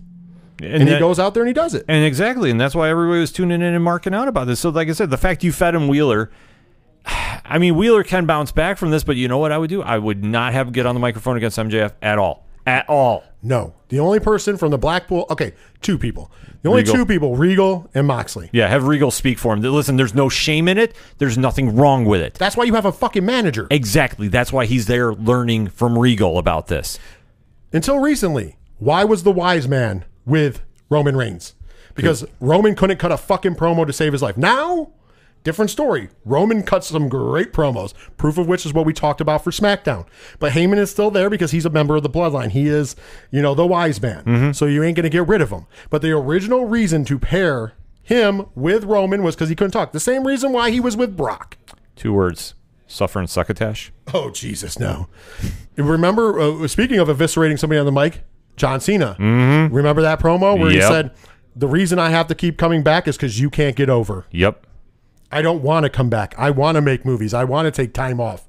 But you can't get over, and it's forcing me to come back. Exactly. And that was an evisceration, too, from a way better speaker. And that's because Roman thought he was going to shoot on Cena. Yeah. And unfortunately, you don't shoot at the old Roddy Piper saying, don't throw stones at a man with a machine gun. Yep. And that's John Cena. And that's the same here. You send out somebody who's too weak on the mic to spar with MJF. You're throwing rocks at a man with a machine gun, and he's going to level you. In the ring, it would be a great match, but you don't need to have Wheeler. The only thing that Wheeler should have ever said to MJF is like, hey, I'm going to defend the honor of the Blackpool Combat Club. Get your ass in the ring and wrestle, and I'll fight you. Mm-hmm. And I'll prove that not only you're not worthy to get to Jon Moxley, you're not worthy to wrestle any of us. And then have a wrestling match. Yeah. Keep it straight. Keep it shooter. Let MJF cut the promos. You just tell him to fight. And then go out there and have a good match. That's all they should have done here, and I think that was a missed opportunity. Now, do I think they buried Utes forever? Absolutely not. Wheeler Yuta is tremendous talent. However, I do believe that it did hurt him a little bit in this case, and probably for a couple weeks. Yeah, like I say, don't have him on the microphone for a couple weeks. I don't even care if it's backstage. Don't. Let him rebuild himself. It's kind of like when you disappear for a little bit and then you come back and the crowd forgets a lot. You need to do that with him on the mic, because if you put him in a program next week where he has to speak in front of MJF, you're going to bury this kid. Don't do this. Take my advice. Well, next up, we got a match for the AEW All-Atlantic Championship. Your champion, the Bastard Pac, taking on Orange Cassidy. Everybody loves them some Orange Cassidy. I'll tell you what about this match. One of the things, let's get it out of the way. Still your AEW All-Atlantic Champion, the Bastard Pac. Here's the problem. There was another cheat to fucking win in this match. This is the third match of the night. Third match out of 5. All 3 matches cheat to win. Calling it right down the middle. I didn't like 4 out of 5 matches on Raw ending with a distraction interference. I definitely do not like 3 out of 5 matches on AEW ending with cheating. So the first match ends with a kick to the dick. Well, take away bat so you can distract. A kick in the dick for the finish. Then the second match happens with outside interference from Daddy Ass. And then this one is a ring, the timekeeper's hammer for the bell upside Orange Cassidy's head, right in front of the referee, too, who was supposed to be turned around. But hey, whatever. Reasons. And then we get the 1, 2, 3. Now, I will granted, they took chicken shit and made it into chicken salad, because after this event, Tony Khan, in a scrum, being smarter about his scrum this time, said that, hey, there was a lot of rule breaking and a lot of matches ended in ways they shouldn't have. We're really going to look at that and change that going forward. I'm having a meeting with my referees. And we'll talk about how that affected Rampage later. So I think that storyline wise, because it was shot in the same night, maybe they did it intentionally, because there's been a lot of criticism on the refereeing in AEW over the years, right? Yep. So maybe this was on purpose, but still, as a booker, what leaves a bad taste in the fans' mouth is seeing the same repetitive stuff over and over again. That was my first problem with this match. Speak on that first, and I'll give you my second. No, I agree with you. I mean, the match, it goes, again, too, is Death Triangle faces or heels? Because I don't even know at this stage. I don't know. And the thing is, if you're trying to teeter that line like the Attitude Era, it's not coming across well, because Orange Cassidy was even kind of playing a heel at some points during this. But to win yet again by another schmaz ending, it's not doing it. It's just taken away from your title match. And obviously, I thought the crowd got completely killed off in this. That it was almost like a no reaction. Ready for this, though? The crowd was dead for this anyways. But you know what didn't help the home audience? Tony Schiavone carrying on about MJF putting his hands on him. Yeah. On the commentary for most of the match, until finally Taz said, hey, let's call the match that's in the ring. Yeah. It was so bad that Taz actually, because you know this wasn't scripted out, because they don't. It was so bad that them carrying on about that, Excalibur and Schiavone, that Taz finally, literally 5 minutes into this match, goes, hey, there's a match in the ring. We can talk about that later. And I'm very appreciative of Taz for doing that. I understand advancing storylines, don't get me wrong. But when you're literally not talking about a match that's in the ring to talk about how you got beat up by MJF in a storyline, it's not going to pay off, because it's not like we're going to get Schiavone versus Maxwell Jacob Friedman. Right. Never going to happen. I think there's a problem there. Well, it was a pay attention to me moment. Literally. And I just don't like that. Kudos to Taz for saying, hey, let's knock it off. Absolutely, because that's the whole thing. You did a disservice to this match. This is probably the worst match of all of Grand Slam. It's nothing against Pac or Cassidy. It really isn't. But the crowd was dead from this because they just popped majorly for MJF. They had really nothing there. And then at home watching, Schiavone won't shut up about the fact MJF laid hands on him. Although I will say this, and I can't take credit for this. This is going to be actually straight from, I don't know if it was a caller on Busted Open or Bully Ray. As you know, I listen every day. Sometimes I agree, sometimes I don't. We agree to disagree. However, I think they missed another opportunity going back now to that promo. Because you know what they should have done if they really wanted to have MJF get a heel response in New York City? What they should have done is after Morrissey comes out and they take down Yuta, and then they go after Schiavone, and Schiavone's down, Taz should have came over and stood up, because he can't wrestle, but that's fine. He should have stood up, and everybody in New York City, they know who the fuck Taz is. Taz is a hero. If he would have stood up and said, hey, that's not happening here, I could even believe Taz backing down the big man. And the crowd would have popped for Taz standing up and saying, nah, this is not going down. You don't have to have him get physical. Just have him, nah. And then, the two guys pull the chicken shit heel thing, but it doesn't hurt MJF or Morrissey because Taz is known as a badass. Mm-hmm. And it would have made the crowd pop for a face figure because, listen, if you guys don't know, in New York City, Taz is godlike. He's like royalty. Yes. He's one of the greatest wrestlers to ever come out of New York City. Mm-hmm. We all remember that back in the day, especially in Queens, they remember ECW. Yes. And Taz is the biggest, one of the biggest stars, probably only behind Rob Van Dam. Mm-hmm. And to ECW fans, I would say some of them would even put Taz at number 1. Yeah. There's only a handful of guys that would get a response over MJF. Also, Taz is pretty good on the damn mic, but you don't need him on the mic here. All you need to do is back them down. Because think about it, they just abused a bunch of indie working security guards. And it just didn't look cool. I didn't think that was really the best idea. It should have just been, and then they fucked off on their own, which is weird.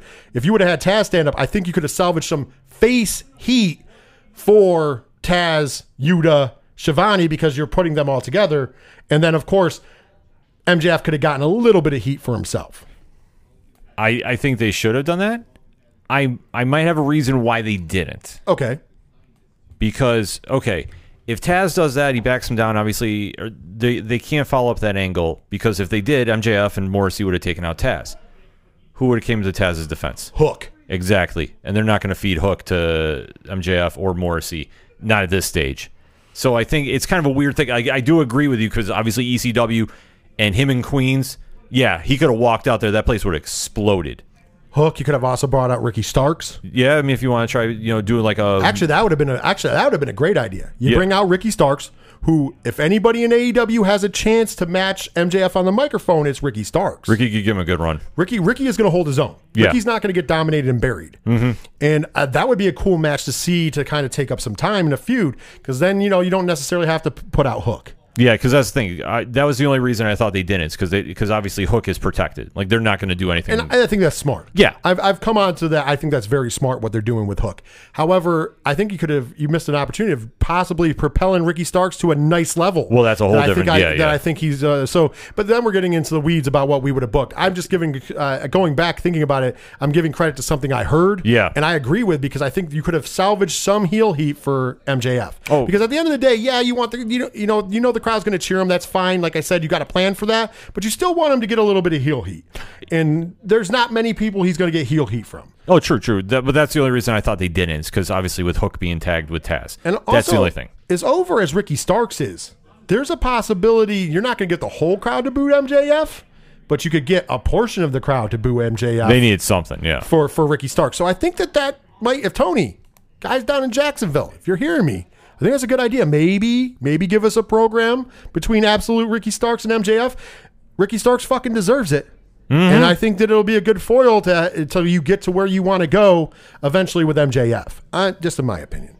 But by the way, that should tell you how the Pac and Orange Cassidy match was, because of them talking over it and not making it important. I thought it was a decent match. Not great, but decent. And that's how unforgettable it was, because that's how they treated it. Between the Screwjob finish, which was the third in a row, and also Shivani, half the match, Shivani just talking over and not giving it its due. Yeah. And that's how you separate a crowd, ladies and gentlemen. Just throwing it out there. No matter where you are on that fence, you have to understand that that's perception's reality. Yep. Let's talk about the next match, though. Interim women's title match. Your champion, Toni Storm, defending against Athena, Serena Deeb, and Britt Baker. And I'm just going to say it. I know that this is not going to be a popular opinion for some, but I felt horrible for Serena Deeb. Yeah. Because I look in this ring, and I'm like, hey, there is only one wrestler in this ring that I think is worth their weight in salt, and it's Serena Deeb. And yeah, that's not a shot at anybody, but you've heard me say it before. Britt Baker is at best. We haven't seen, let's be honest, Toni Storm, since she's been in AEW, I don't know. I feel like she's phoning it in half the time. And Athena, although Athena has talent and is a very talented worker, she botches a lot. And the problem in this match is her botching caused a at least broken nose for Britt Baker. Yeah. And it's a fucking scary moment. This is something that needs to get addressed. I don't know how, but I'm right there with you. That was an absolutely frightening moment. And I understand stuff happens, but when it's happening, at this kind of a public spotlight, a lot more people are going to be talking about it. So I don't know how you fix this. I don't know how you fix it either. And I was talking to you last week about, what my live response was, and it wasn't popular. I like women's wrestling. No, same here. So everybody and if you listen to the show, I've spent a lot of time focused on women's wrestling. I've been a fan of women's wrestling because I've been seeing really good women's wrestling since probably 2008. Like the world is kind of catching up to what I got to see then, because a lot of the women who are stars now were stars then, and some of them never got their due.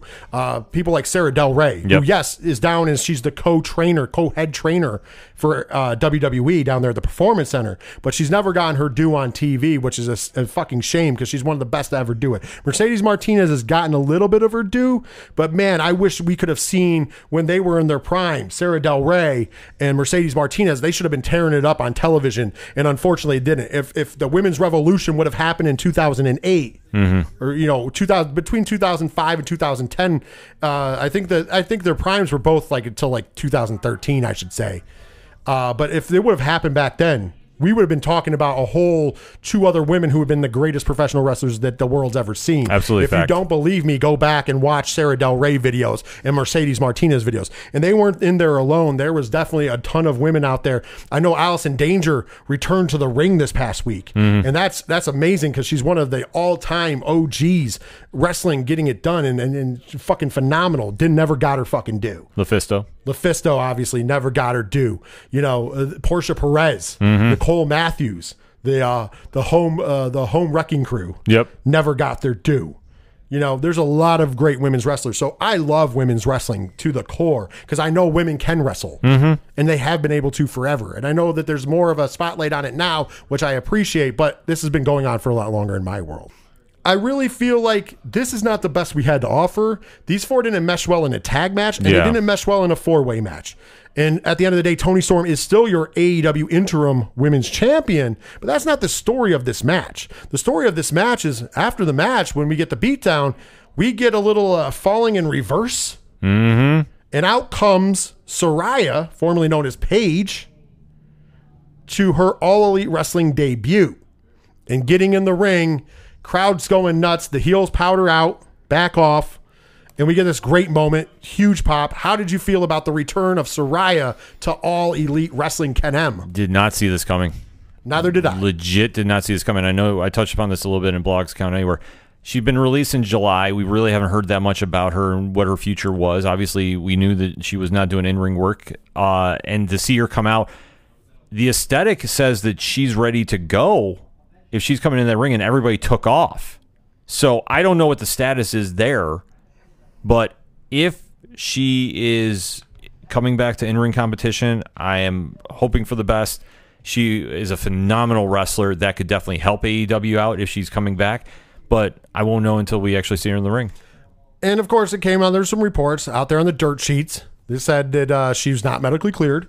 And to which Saraya on Twitter took to Twitter and said, "You can't believe the lies of these people," including she quote tweeted Denise Salcedo to say it. And so I thought that was a hell of a shot. Yeah.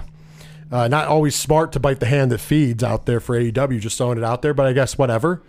And here's my thing. Here's my issues. Was it a cool moment? Absolutely. But my first question is, is she ready to go? And there was some people instantly on the internet, and I don't know how true it is. They're like, oh, she's been cleared by all these doctors, just not WWE's doctors. And my thought process on that is one of those that like, well, where does WWE have where does it benefit WWE to have somebody sit the bench? Yeah. They paid her for her contract, and she admittingly sat the bench for most of it. Yeah, she was SmackDown GM and then some commentary stuff on the FX show. Right. And I'm not. This is not shitting on Saraya, by the way. This is not. No, I don't want anybody saying I am. I'm just saying it's fact. They paid her, which is nice of them. They didn't have to. They could have released her at any time, but they didn't. And here's the thing: after Bryan Danielson came back, Daniel Bryan at the time, and after Edge came back, they saw that there was money in bringing people back, and people did talk about Paige coming back. So my point of the matter is if she was cleared. If WWE could have cleared her with their medical professionals, then why the fuck wouldn't they and make all that money? Even if she was going to leave the company, they would have had 6 months to a year to make all the money in the world, right? Even if she decided to leave after the fact. Yeah. That's the one story that makes me nervous in this situation because everybody's like, oh, there's all these other doctors. Well, you know what? There's doctors that will say that you have whatever fucked up things for the right price. Yeah. So I'm just nervous about that. I don't want, because once again, her neck was as bad as Edge's was. Yeah. Actually worse. And it's a real life thing to have. It's a real problem to have. And God knows I don't want to see anybody ever get seriously injured. Mm-hmm. And that is my first worry for any performer and any wrestler, somebody who worked in the wrestling business that I did. The last thing you want is to see anybody get injured. And so it makes me nervous. Because once again, I go, okay, maybe WWE doctors were a little harder. But once again, maybe that's for your own good. Yeah. So who knows? Hopefully she'll come back, she'll get in the ring, and she'll be fucking 100% fine. We never have to talk about this in a negative light ever again. This is a big, huge win for the women's division. This is the biggest star that they've ever gotten in their women's division by far. 1,000% facts. Who would you think is the biggest win? You know, obviously their homegrown built one would be Britt Baker. Mm-hmm. But who is their biggest get to this point? Besides, obviously, their homegrown in Britt Baker. Thunder Rosa? Maybe. But then again, she's only known for the indies and the NWA stuff, but there was a build behind her. I would say Athena, technically, or Toni Storm, because they both came from the Machine. Ruby. Ooh, Ruby was, because she was on main roster, and she had some success on the main roster. Yeah. I would agree. So this is, and this is no shot, because I love Ruby Soho. Oh, absolutely. And I've seen Ruby Soho put on some of the best matches ever back in the day when she was Heidi Lovelace, all the way through, being in WWE all the way to now, and some of the indie stuff she's been doing lately outside of it. Well, obviously she's injured now. That's going to play a part here in a second with what we talk about with the Saraya news. But I will say this, Paige, as far as a star, 100 times bigger. Oh, yeah. Paige is like, the equivalent of Paige would be like, of the male equivalent to that would be if like Seth Rollins showed up on AEW. In my estimation. That's a fair statement. No, that's fair. Maybe not Roman. Roman Reigns would be bigger. No. Randy Orton, bigger. But Seth Rollins, still huge deal. That's a Seth level, yeah. Right? But huge deal. Oh, yeah, absolutely. We talk game changer. Listen, this is a game changer move. But it just depends. I'm not letting AEW botches make fun of me, so I'm never using the terminology sorry. game changer, but they can get you on credit for that. Yes. Just make sure you edit around me, because I ain't part of this. I will say this. She is a big deal. Yeah. I know. I saw they're hitting quote tweets. By the way, I want to throw this out there. For all of you that don't know, AEW botches, if you don't take wrestling too seriously and you're not going to get pissed off, it's all a great ride. Most of it's true and it's funny. And I will say this, they have their ever-evolving game changer playlist of all the tweets and stuff that they've compiled in this nice little video that gets longer all the time of the people who are going to be game changers in AEW. And then it really become game changers. Yeah. So it's really funny shit. But anyways, so shout outs to those guys. Yes. Make sure you put Ken M in there. We will take the hit. We love it. Yes. With that being said, though, I really do strongly think that this is a great signing for them. However, there's a lot of question marks. In my opinion, there's a lot of question marks. And here's the other thing that we have to remember. And this is something that's going to be a little taboo for people to talk about. Paige, a.k.a. Saraya, isn't always the best person in the locker room. And what I think about this is people don't remember. They remember how she got injured and had to sit out, and then all the Twitch, controversy with WWE originally not letting her do it, and then, peeling back on that for her and all that happy stuff. But people don't remember when she had that little sex tape that came out, and remember that the WWE Divas Championship was used as a prop, or no, it's the NXT, Women's Championship was used as a prop in said sex video. Believes, yeah. Remember when she was able to work, but she stopped showing up to work so she could go hang out at shows with her then boyfriend, Alberto Del Rio? Remember how stand up that guy was, right? But remember, that went down as well. And then there was other issues that went down that people seem to forget about. So coming off of CM Punk, I'm a little bit leery in the land of All Elite. Because I don't think they can take another gigantic locker room hit like that. No, you bring up a good point, because I forgot about that. But like I say, I think that right now they're willing to take that shot because of her star power. Oh, this is a great signing for them. Yeah. On the level of the star power, absolutely. Yeah, but it's just a matter of what they're going to get out of her. And if she's not cleared to wrestle, then I take back my previous statements. Because if she can go in the ring, this can definitely make for a marquee matchup for bringing fans in to watch her wrestle against the top of their division. Agreed. And we'll talk about this in a minute but we'll say it out there. Saraya is scheduled to be on this week's Dynamite, speaking for the first time. So next week we'll definitely be talking about it. I'm sure we'll talk about it more because we'll give it a little preview of Dynamite before we take off this week. Mm-hmm. Let's get to the main event of Dynamite Grand Slam before we kick over to Rampage. And of course it was for the vacant AEW World Championship in the Tournament of Champions final. You had Jon Moxley taking on the American Dragon, Bryan Danielson. The Blackpool Combat Club exploded, if you will, all over the place. At the end of the day, your new and 3 or 4 time, depending upon whose math you want to go by, AEW World Champion, Jon Moxley. Well, some would argue that you could count the interim in that before.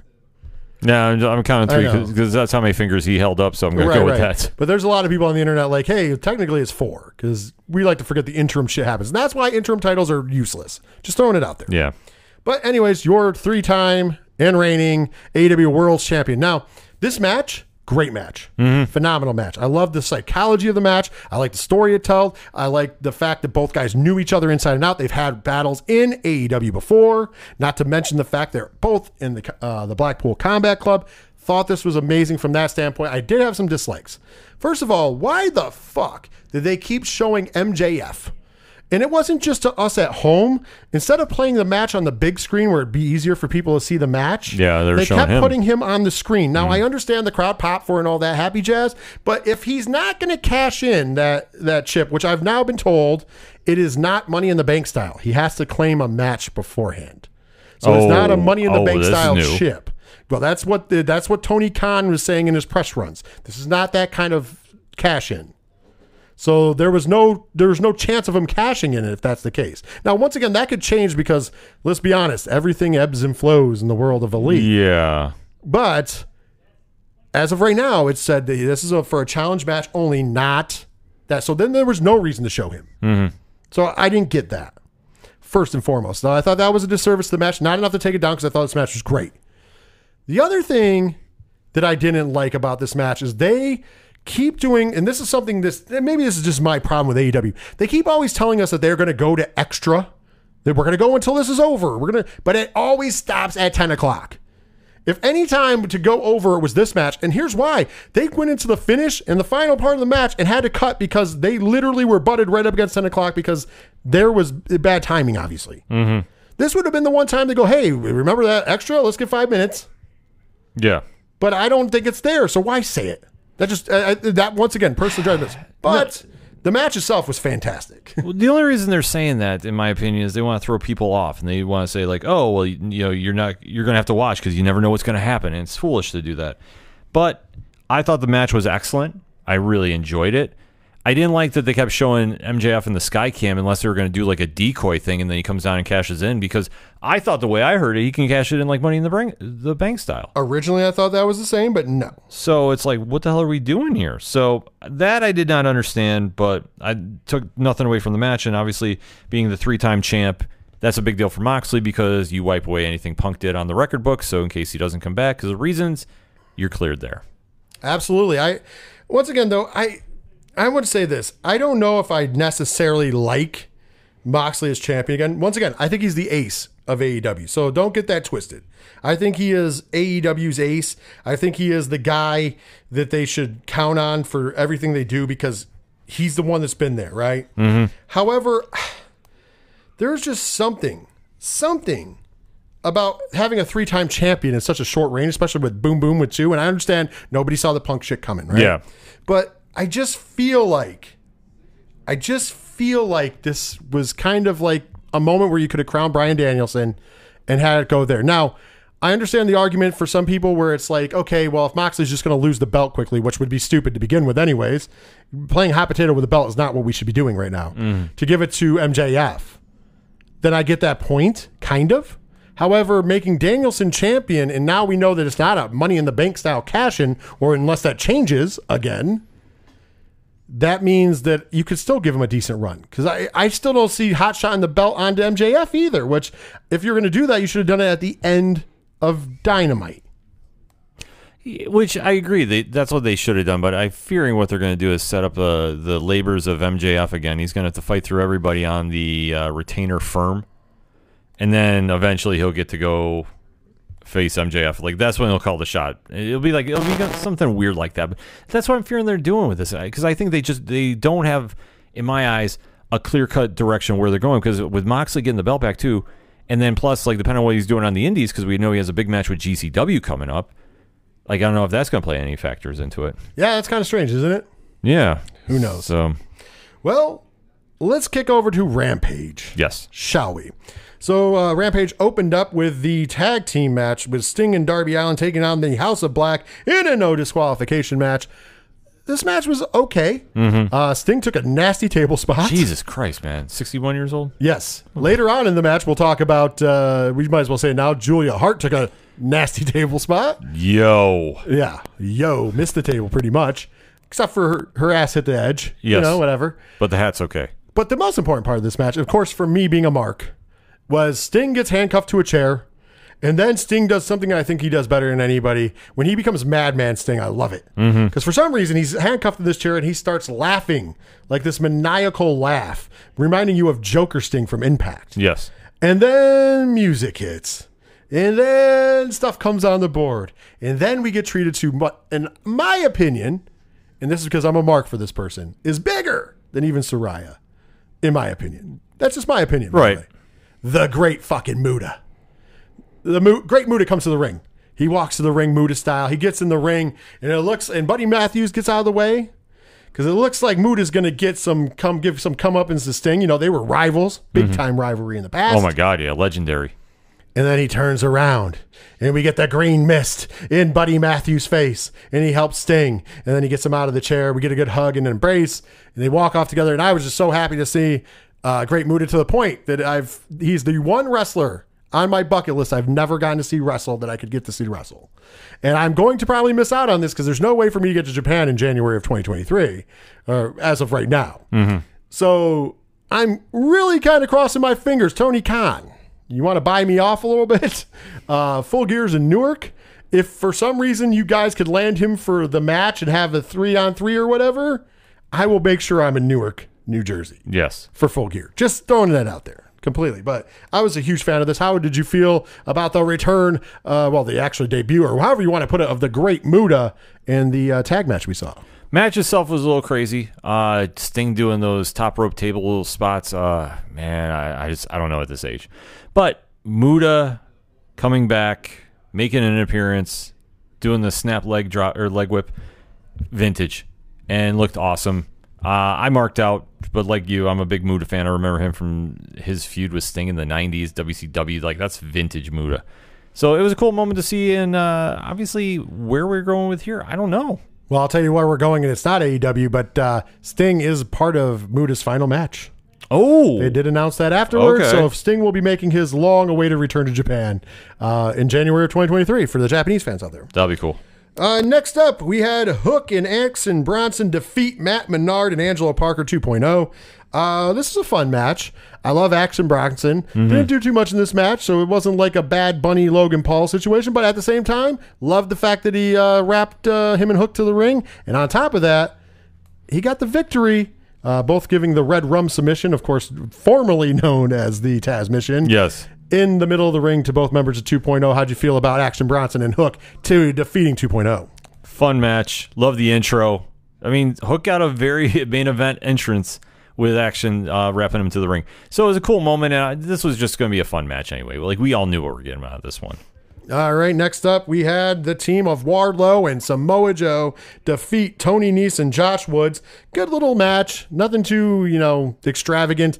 At the end of the match, we got a little schmozzing as the heels tried to take out Samoa Joe, but Wardlow came in, and then smart Mark Sterling. He's not really smart because he got trapped in the ring and got himself a powerbomb symphony to have the crowd be happy at the end. Hashtag Warjoe. Got the win. This was pretty much basic by the numbers. We all knew this was going to happen.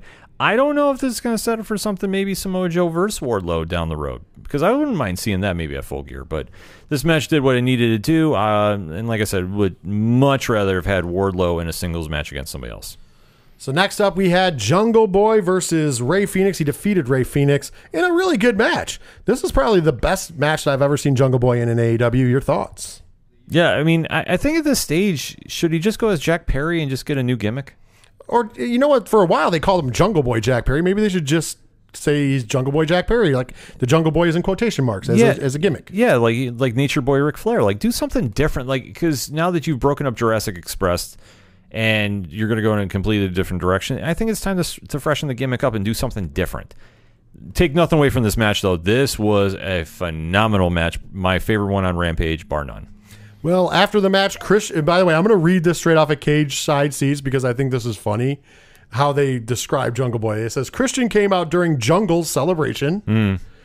As Boy was distracted by his presence, Luchasaurus ambushed him from behind. Christian grabbed the mic and talked shit on the NYC crowd. He focuses on Boy and brags about squashing him at All Out. He said even though Jungle took out his right arm, Luchasaurus is his right hand of destruction. Christian orders Luchasaurus to end Jungle Boy right now. That leads to a thunderous chokeslam. I love how Cage Side Seats treated it like his first name is Jungle, his last name is Boy. That's pretty cool. But the aftermatch stuff was pretty cool, too. To continue on the story, I like the story. We were talking about it. Yeah, storyline's been solid, so hopefully we get something. By the way, we got the announcement that there is going to be a Jericho Appreciation Championship celebration this upcoming week on Dynamite. Chris Jericho explains to Daniel Garcia that they are both champions, so it's for both of them. Interesting, intriguing. What do you think is going to happen this upcoming Wednesday? Even before we get to the preview. I think maybe we're going to have that final breakaway from Daniel Garcia to join the BCC. I think we're setting up for Garcia versus Jericho, and I'm here for it. Well, next up, we got Sammy Guevara defeating Eddie Kingston by referee decision reversal. Basically, this was a one-sided beat the shit out of Sammy Guevara match. And at the end of the day, Kingston locks him in and will not let him out. He's in the stretch plum, will not let him out, and they called for the bell because Sammy was out. But then after that, they did the old-fashioned, and this is true. There's some people that had a problem with the finish. I didn't have a problem with this finish at all. We've seen it before, and it tells a beautiful story. In this finish, you have a rare no-decision finish where you have a finish where we have Eddie Kingston win. He won't release the hold, so the referee says, hey, because you won't release the hold, we are now reversing the decision. You lost this match because you didn't play by the rules. Where I think this is beautiful storytelling is it seems like in AEW, Eddie Kingston gets held back by his emotions. Yeah. It seems like his emotions get the best of him and he can't get past them. And once again, his emotions, where he could have gotten a big win in his hometown of New York, took the best of him and cost him the match. I dug the story. What did you think? The story works. I mean, obviously, Eddie Kingston is so over with the AEW crowd. He doesn't need a belt. He doesn't need to win a lot. Like, I always refer to him as the Tommy Dreamer of AEW. He's the heart and soul. Like, he is somebody that connects with the fans on that level. So anything he does, they're going to tune in. And when he wins, is a big moment. And this played well into the storyline they were doing because obviously there was the heat going on with him and Sammy. Perfect way to do business, even though you guys don't like each other. And I thought what happened at the end, I mean, Sammy moves on to do some different things, and Eddie is still Eddie. And it's a win-win for everybody. I think we need to find somebody who is going to be his tamer, if you will. I think that Eddie Kingston should turn heel. I think what we should do, and slowly continue to be a face. I think we need to get him a manager or somebody who's like a counselor figure who's a heel to kind of like try to reel him in. And as he starts winning matches, he starts to trust the process and becomes a heel. I think that would be a great storyline. Once again, I'm giving out gold here. I was just trying to think, who is the psychiatrist from Team Hell No? Oh, that'd be cool to kind of get something like that back. But even like, I don't know. I just don't know who to do it now. Because originally I would have said somebody like Stokely Hathaway, but I don't see him joining a faction for hire. I think it should be somebody one-on-one. Maybe even bring somebody in for it. Because I think that would be a really cool segment to have somebody kind of turn him heel. And as he doesn't really want to be a heel, but he likes the fact that it's focusing him. And then over time, it just makes a turn. Homicide? Could do that. Could do it. I don't know what he's up to, but Homicide would be awesome. Let's move on in the card. Next up, the TBS title was on the line. Jade Cargill, your champion, retains the title as she defeated Diamante with Trina in her corner. So yes, if you guys don't remember late 90s, early 2000s, Crunk Music from Miami. Yes, that Trina from Slip and Slide Records. By the way, also, we found out on Wednesday Trina was the person from the 305 that we did not guess. How could we have? Also on Wednesday, we had Fabulous, who I had to take a double check at to make sure it was Fabulous. Yep.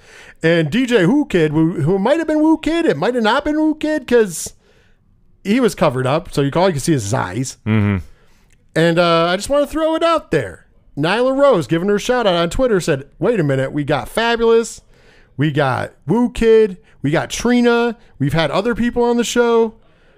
Is the next AEW game going to be Def Jam Vendetta, the sequel? Amazing. And I was like, I'm fucking in. I love that game. I love that game. Thank you for Nyla Rose. Great follow. Anyways, Jade made pretty quick work of Diamante. She got some offense in, but at the end of the day, Trina also turned on Diamante to show that she's a baddie. Yeah.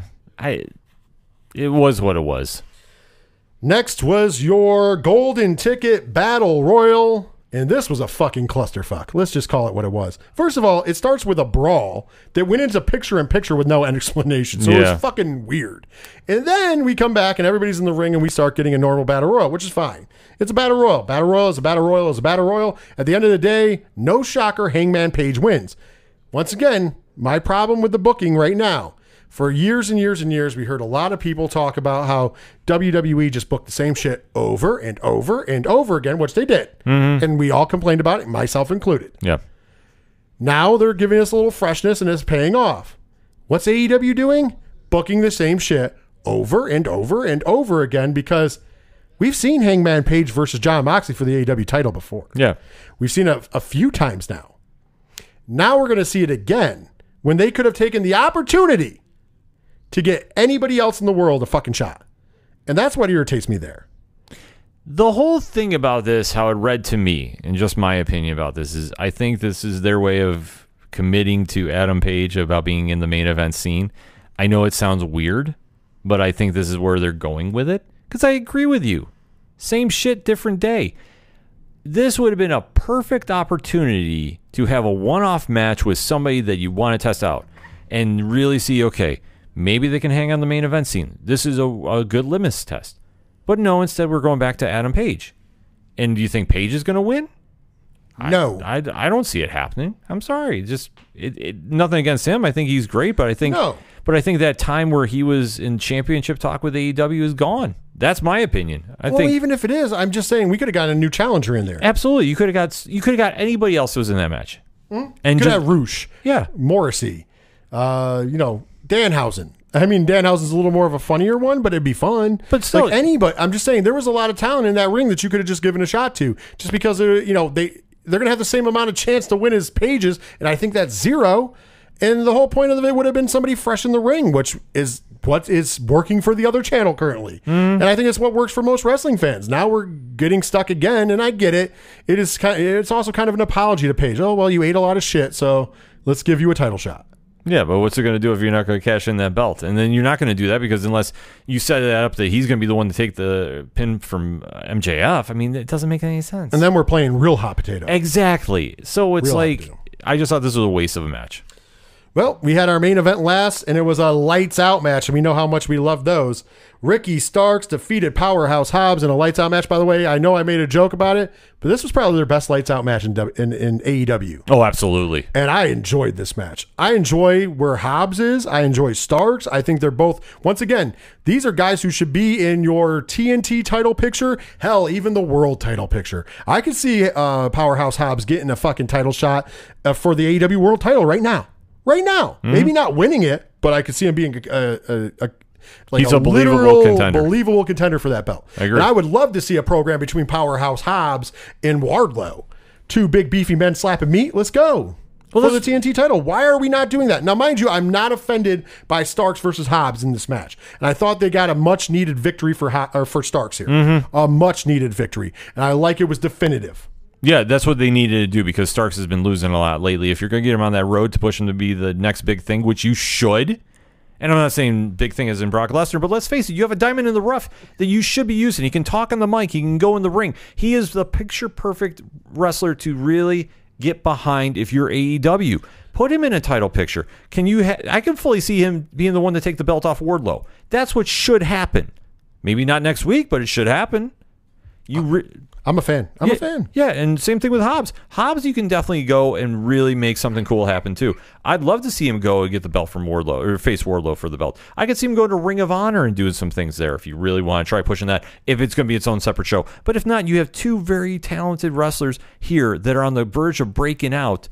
Now is the time. Their feud is done. Go do something with them. I already offered it up. I think Ricky Starks would be a good foil for MJF if you're holding off on him getting a title shot right away. Mm-hmm. If you're holding off on him cashing in, he needs to be busy between now and then. Ricky Starks is perfect. Ricky Starks can spar with him on the microphone, and I bet they can have great matches. Yes. So I think that would be a good way, and it also solidifies Ricky Starks because perception is reality in wrestling. We always say that. Mm-hmm. It makes him an upper guy, upper mid-card to main event level guy if he's in there because perception is reality, and that's where he should be anyways. He should be on that upper mid-card to main event if you want to put him in a zone. As far as Powerhouse Hobbs, it is an injustice if he doesn't go on to have a feud with Wardlow at this point. Absolutely. It is a fucking injustice because Hobbs is getting it done. He's gotten better on the mic, and he's as good as a big man needs to be on a mic, and he's a beast in that ring, and he's very capable in that ring. I would like to see a more strong finish than that spine buster from him, though. I'd like to see him develop a better finish, if you will. No, I agree with you. I think he's got to get something. But that's the only thing that I would really change about him. But I think that him versus Wardlow in a TNT title feud is perfect for the near future. Give me Starks versus MJF until MJF cashes in. I think those are two good things. Maybe they'll follow that. Probably not. Mm-hmm. Probably not. It's hard to say. Well, with that being said, let's talk about this upcoming week on Dynamite because we do know a couple things happening. We already mentioned we are going to get to hear on the microphone for the first time in All Elite Wrestling Saraya. What are you expecting her to sound like on the microphone this week? Kadem.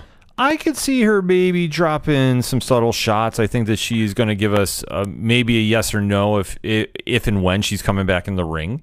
I think that she'll kind of tease something there. I wouldn't doubt them setting up a program maybe with Britt Baker right off the bat, even though I think that would not be the good idea to do. I'd much rather see her go first against Serena Deeb, where, if Saraya's not 100%, at least Deeb can get a 100% match out of it. Yes. That I feel like if I'm looking at everybody on the roster between her and Madison Rayne, I think that would be a good match to start with. And I think that, she's going to definitely solidify what is the real temp in the room, if she's back and what she could do to AEW, or if she's going to tease I'll be back sooner than you think, or we'll get a status update as the easiest bet.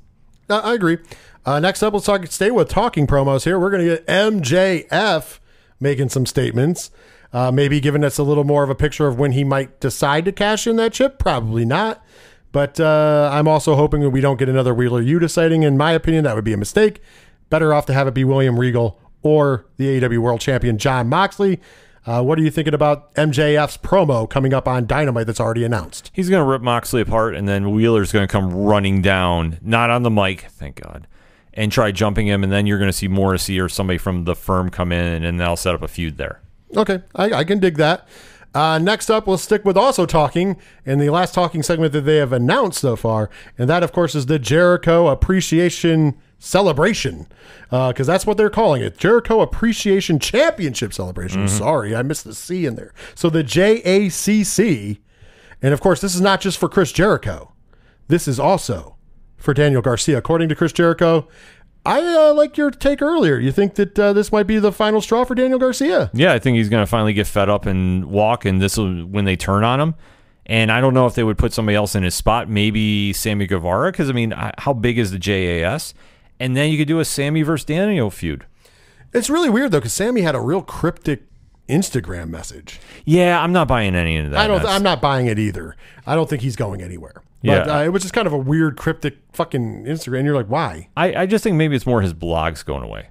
Maybe. Could be. Maybe it's too hard to do now that he's a married man and wrestling every week. We do got a big match coming up, though. In an AEW World Championship Eliminator match, your AEW World Champion, the fighting champion himself, the ace of All Elite Wrestling, Jon Moxley, is going to go one-on-one with New Japan Pro Wrestling star, former New Japan United States champion even, Rock Hard Juice Robinson. By the way, that's the last rock hard I'm going to get out tonight because that hurt the voice a little bit. Yeah. With that being said, Ken M., how do you feel about this Eliminator match between Juice Robinson and Jon Moxley? Hate the Eliminator match concept, but I love this match. Anytime you get Juice Robinson on screen, it's awesome. See, I'm going to go in the opposite direction of you. I actually like the Eliminator match philosophy, and I love how Moxley uses it. Because not every Tom, Dick, and Harry should get a shot at the AEW Championship. Although, I like the fact that because of these Eliminator matches, it makes Moxley feel like a fighting champion. So you should have to earn a shot, but at the same time, we should have a fighting champion, which is good for business. So this is the best of both worlds. You have to beat the champion to get a shot at the champion. Now, I think that there should be more to the number one contenders match, maybe somebody else, but I do like the fact that we get to see more of Moxley this way. Because think about it. Are you going to give Juice Robinson, even though he's had a decent career in New Japan, an AEW world title shot on his first walk into the company? No, I would have done non-title, but that's how I... Well, you can call it non-title, but I like the fact that if you put an eliminator match in there, it makes it feel like it's more important. I just hope if they continue to do this, at some point we get a win. Yeah, that's the thing. You got to have somebody get a win. You know, maybe it might happen this week. You never know. Maybe MJF causes a distraction, which I'm tired of seeing distractions, but never know. Juice Robinson gets a roll-up, and then we get a Juice Robinson versus Jon Moxley for the title next week or whenever. I mean, that would be something. So I'm just saying it could happen. I think that this is the feud where you might see somebody get a cheap victory over Moxley, but I do like the concept based on the fact that we get to see Jon Moxley wrestle more, and let's be honest, that's what's best for business. Yes, I agree. So, exciting week on AEW Dynamite. Hopefully everybody's tuning in. Hopefully everybody, is like us and likes to watch as much good wrestling as possible. If you're not watching football Monday Night Raw is shaping up to be a great event. 3 great matches already announced. And of course, let's see where the saga with the White Rabbit goes next. And of course, Friday Night SmackDown also one huge match announced. Once again, Dave Meltzer even gave it 5 stars. You know how good a WWE match has to be for Dave Meltzer to give it 5 stars, Ken M? It has to be amazing. It would have to be a 10-star match in the Tokyo Dome.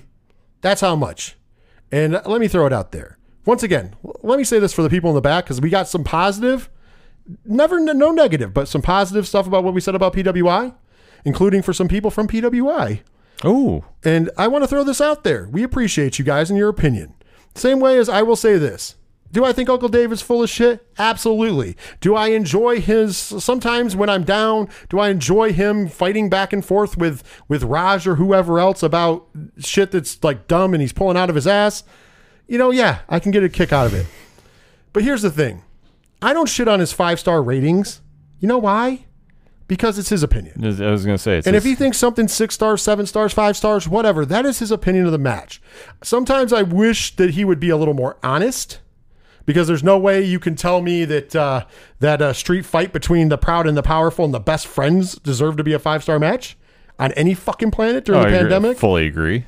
But once again, that's my opinion against his opinion. So maybe he's not taking it from, but that's not my job. And anybody out there that gets mad that Dave Meltzer doesn't rate your favorite match a 5-star match, it doesn't fucking matter what Dave Meltzer thinks. You know what? If you think it's a 5-star match, it's a 5-star match. If he thinks something's a 5-star match, it's a 5-star match. If you agree with Dave Meltzer, that's fine. If you disagree with him, that's fine. Once again, it's an opinion. So I'm pretty sure I'm going to get a nice thank you note from Dave Meltzer this week, which is weird, but it does happen occasionally. That's cool. because I'm saying this in a nice way. Uncle Dave, for all the shit I can give him, and trust me, there's enough shit to give the man. I will say this, guys, don't treat his star rankings like a gospel. He even says it. It's his fucking opinion. That's the whole thing. We get so caught up in what other people think that it's like you don't realize that's their call. You don't have to agree with it. And if you don't, then don't. But you don't got to go shit on them about it. Just enjoy being a fan, enjoy what you like, and watch what you like. And the other thing about it is straight out. The fact that his opinion is what his opinion is fine, and there is a little weight to it because he has a following, but that doesn't mean you have to think it's the end-all, be-all, and I'll give him all the credit in the world. He says the same thing. The only thing I will say about, Sheamus and Gunther had to be fucking phenomenal at Clash of the Castle is because he's very hard on WWE. Oh, absolutely. And that's been noticeable. And I mean, he can explain that away however he wants. Once again, it's his opinion. I don't give a fuck. But that's how you know this match is great. And the fact that they're running it back on Friday on SmackDown, that's phenomenal for the fans. It's a big bucket of win for us, and it's going to be a big bucket of win for World Wrestling Entertainment. And once again, the most important thing to myself and Ken M is being a fan and fandom. That's why I tune into IWTV and I see great shows by West Coast Pro that you can go back and rewatch right now and IndependentWrestling.tv. There's also a tournament up there from Black Label Pro, which is really good. Shout outs to our big homie, Joshua Bishop, on taking down the Graps tournament. Congratulations. Congrats. He deserves it all. Baby Sid, get familiar with Joshua Bishop because somebody should gobble his ass up because he's a phenomenal young talent. Also, there's a bunch of cool teams. I know that our good friends at Glory Pro Wrestling threw a show as we were recording tonight. We can go back and watch it. You know what? You can watch it for absolutely free. Glory Pro live on YouTube. Just subscribe and watch. You can find something new. They had a great card going on. And, we usually do the mid-card, but as you can tell, we are still at the 2-hour mark talking about this huge show. So we're going to have to try to figure out how we can shape everything into a more timely fashion. And maybe that'll lead to a secondary show. Hint, hint, wink, wink. To cover our indies, so stay tuned. You guys, tune into the independent wrestling. Love pro wrestling. Love what you love. Don't watch what you hate. There is not enough time on this planet to be upset about dumb shit, is all I'm saying. And if you're like me and Ken M, right now, I rode high.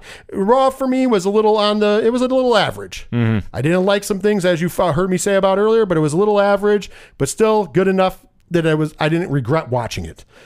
Dynamite, Grand Slam, and Rampage Grand Slam, as you heard, there was things I didn't like necessarily, but you know what? Overall, I thought it was 2 big wins for AEW. Yeah. And I thought SmackDown was a phenomenal show with one of the best storyline drivens in the planet with the Bloodline storyline. Fucking amazing. And I can't wait to see where we're going with the whole White Rabbit and everything else. So wrestling right now, plus you add in the indies, and I'm over the fucking moon, folks. Man. It's a great time to be a pro wrestling fan. I hope you guys feel the same way. Ken M, though, it is time for us to say goodbye. So it is time for you to tell these fans one more time where to find the ODPH podcast. Very simple. Swing on over to odphpodcast.com. Join the conversation on social media accounts. You can all find them right there. If not, at ODPH Podcast on most platforms. TeePublic Store, Patreon, $1 or one tier, $2. Gets you a whole lot of content on the way. When we get back from New York Comic Con, Parlay Points, New Blocks County, we're talking more pro wrestling. So if you want more content, simply go find it at odphpodcast.com.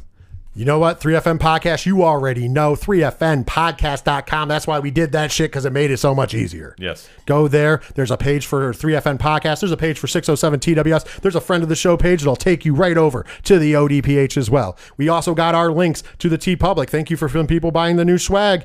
The sale is off, but keep your eyes posted for when the next sale comes up, because I prefer you guys to buy it on sale. I'm not here to make a ton of money off of it. I just like to see the swag in the wild. I know Ken M feels the same way. So keep your eyes posted on all of our social medias, because we make sure that we put it out there to give you the best opportunity to buy said merchandise.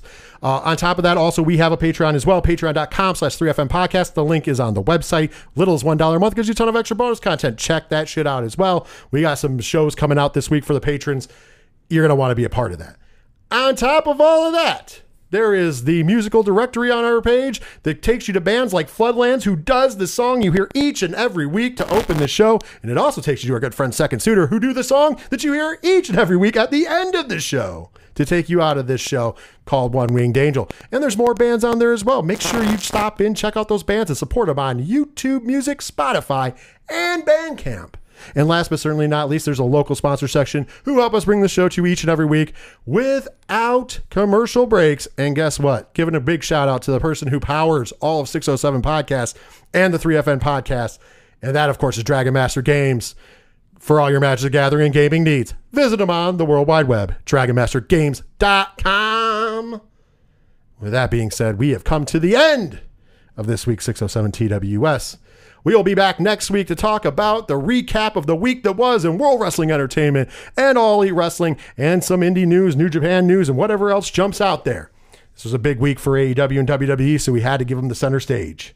Cannot wait to see all of you, or I won't see you, but you know, we're with you on your lives. Yeah, we're with you on social media. There you go. Until then, for myself, for Ken M, take care of yourselves. Take care of each other.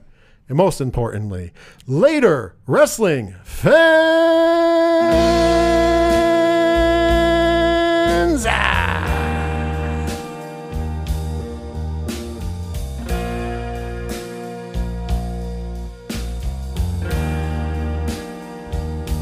If you take my hand,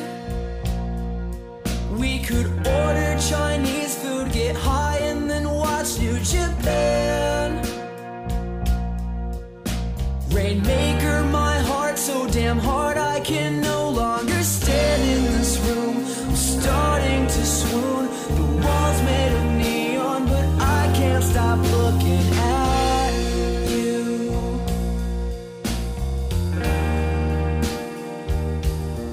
Looking at you. And I've got a plan to shatter the hourglass, emptying all of the sand. This moment is infinite, dancing along with the band. Will you sing with only one wing? The angel I've looked for, and she can't stop looking at me.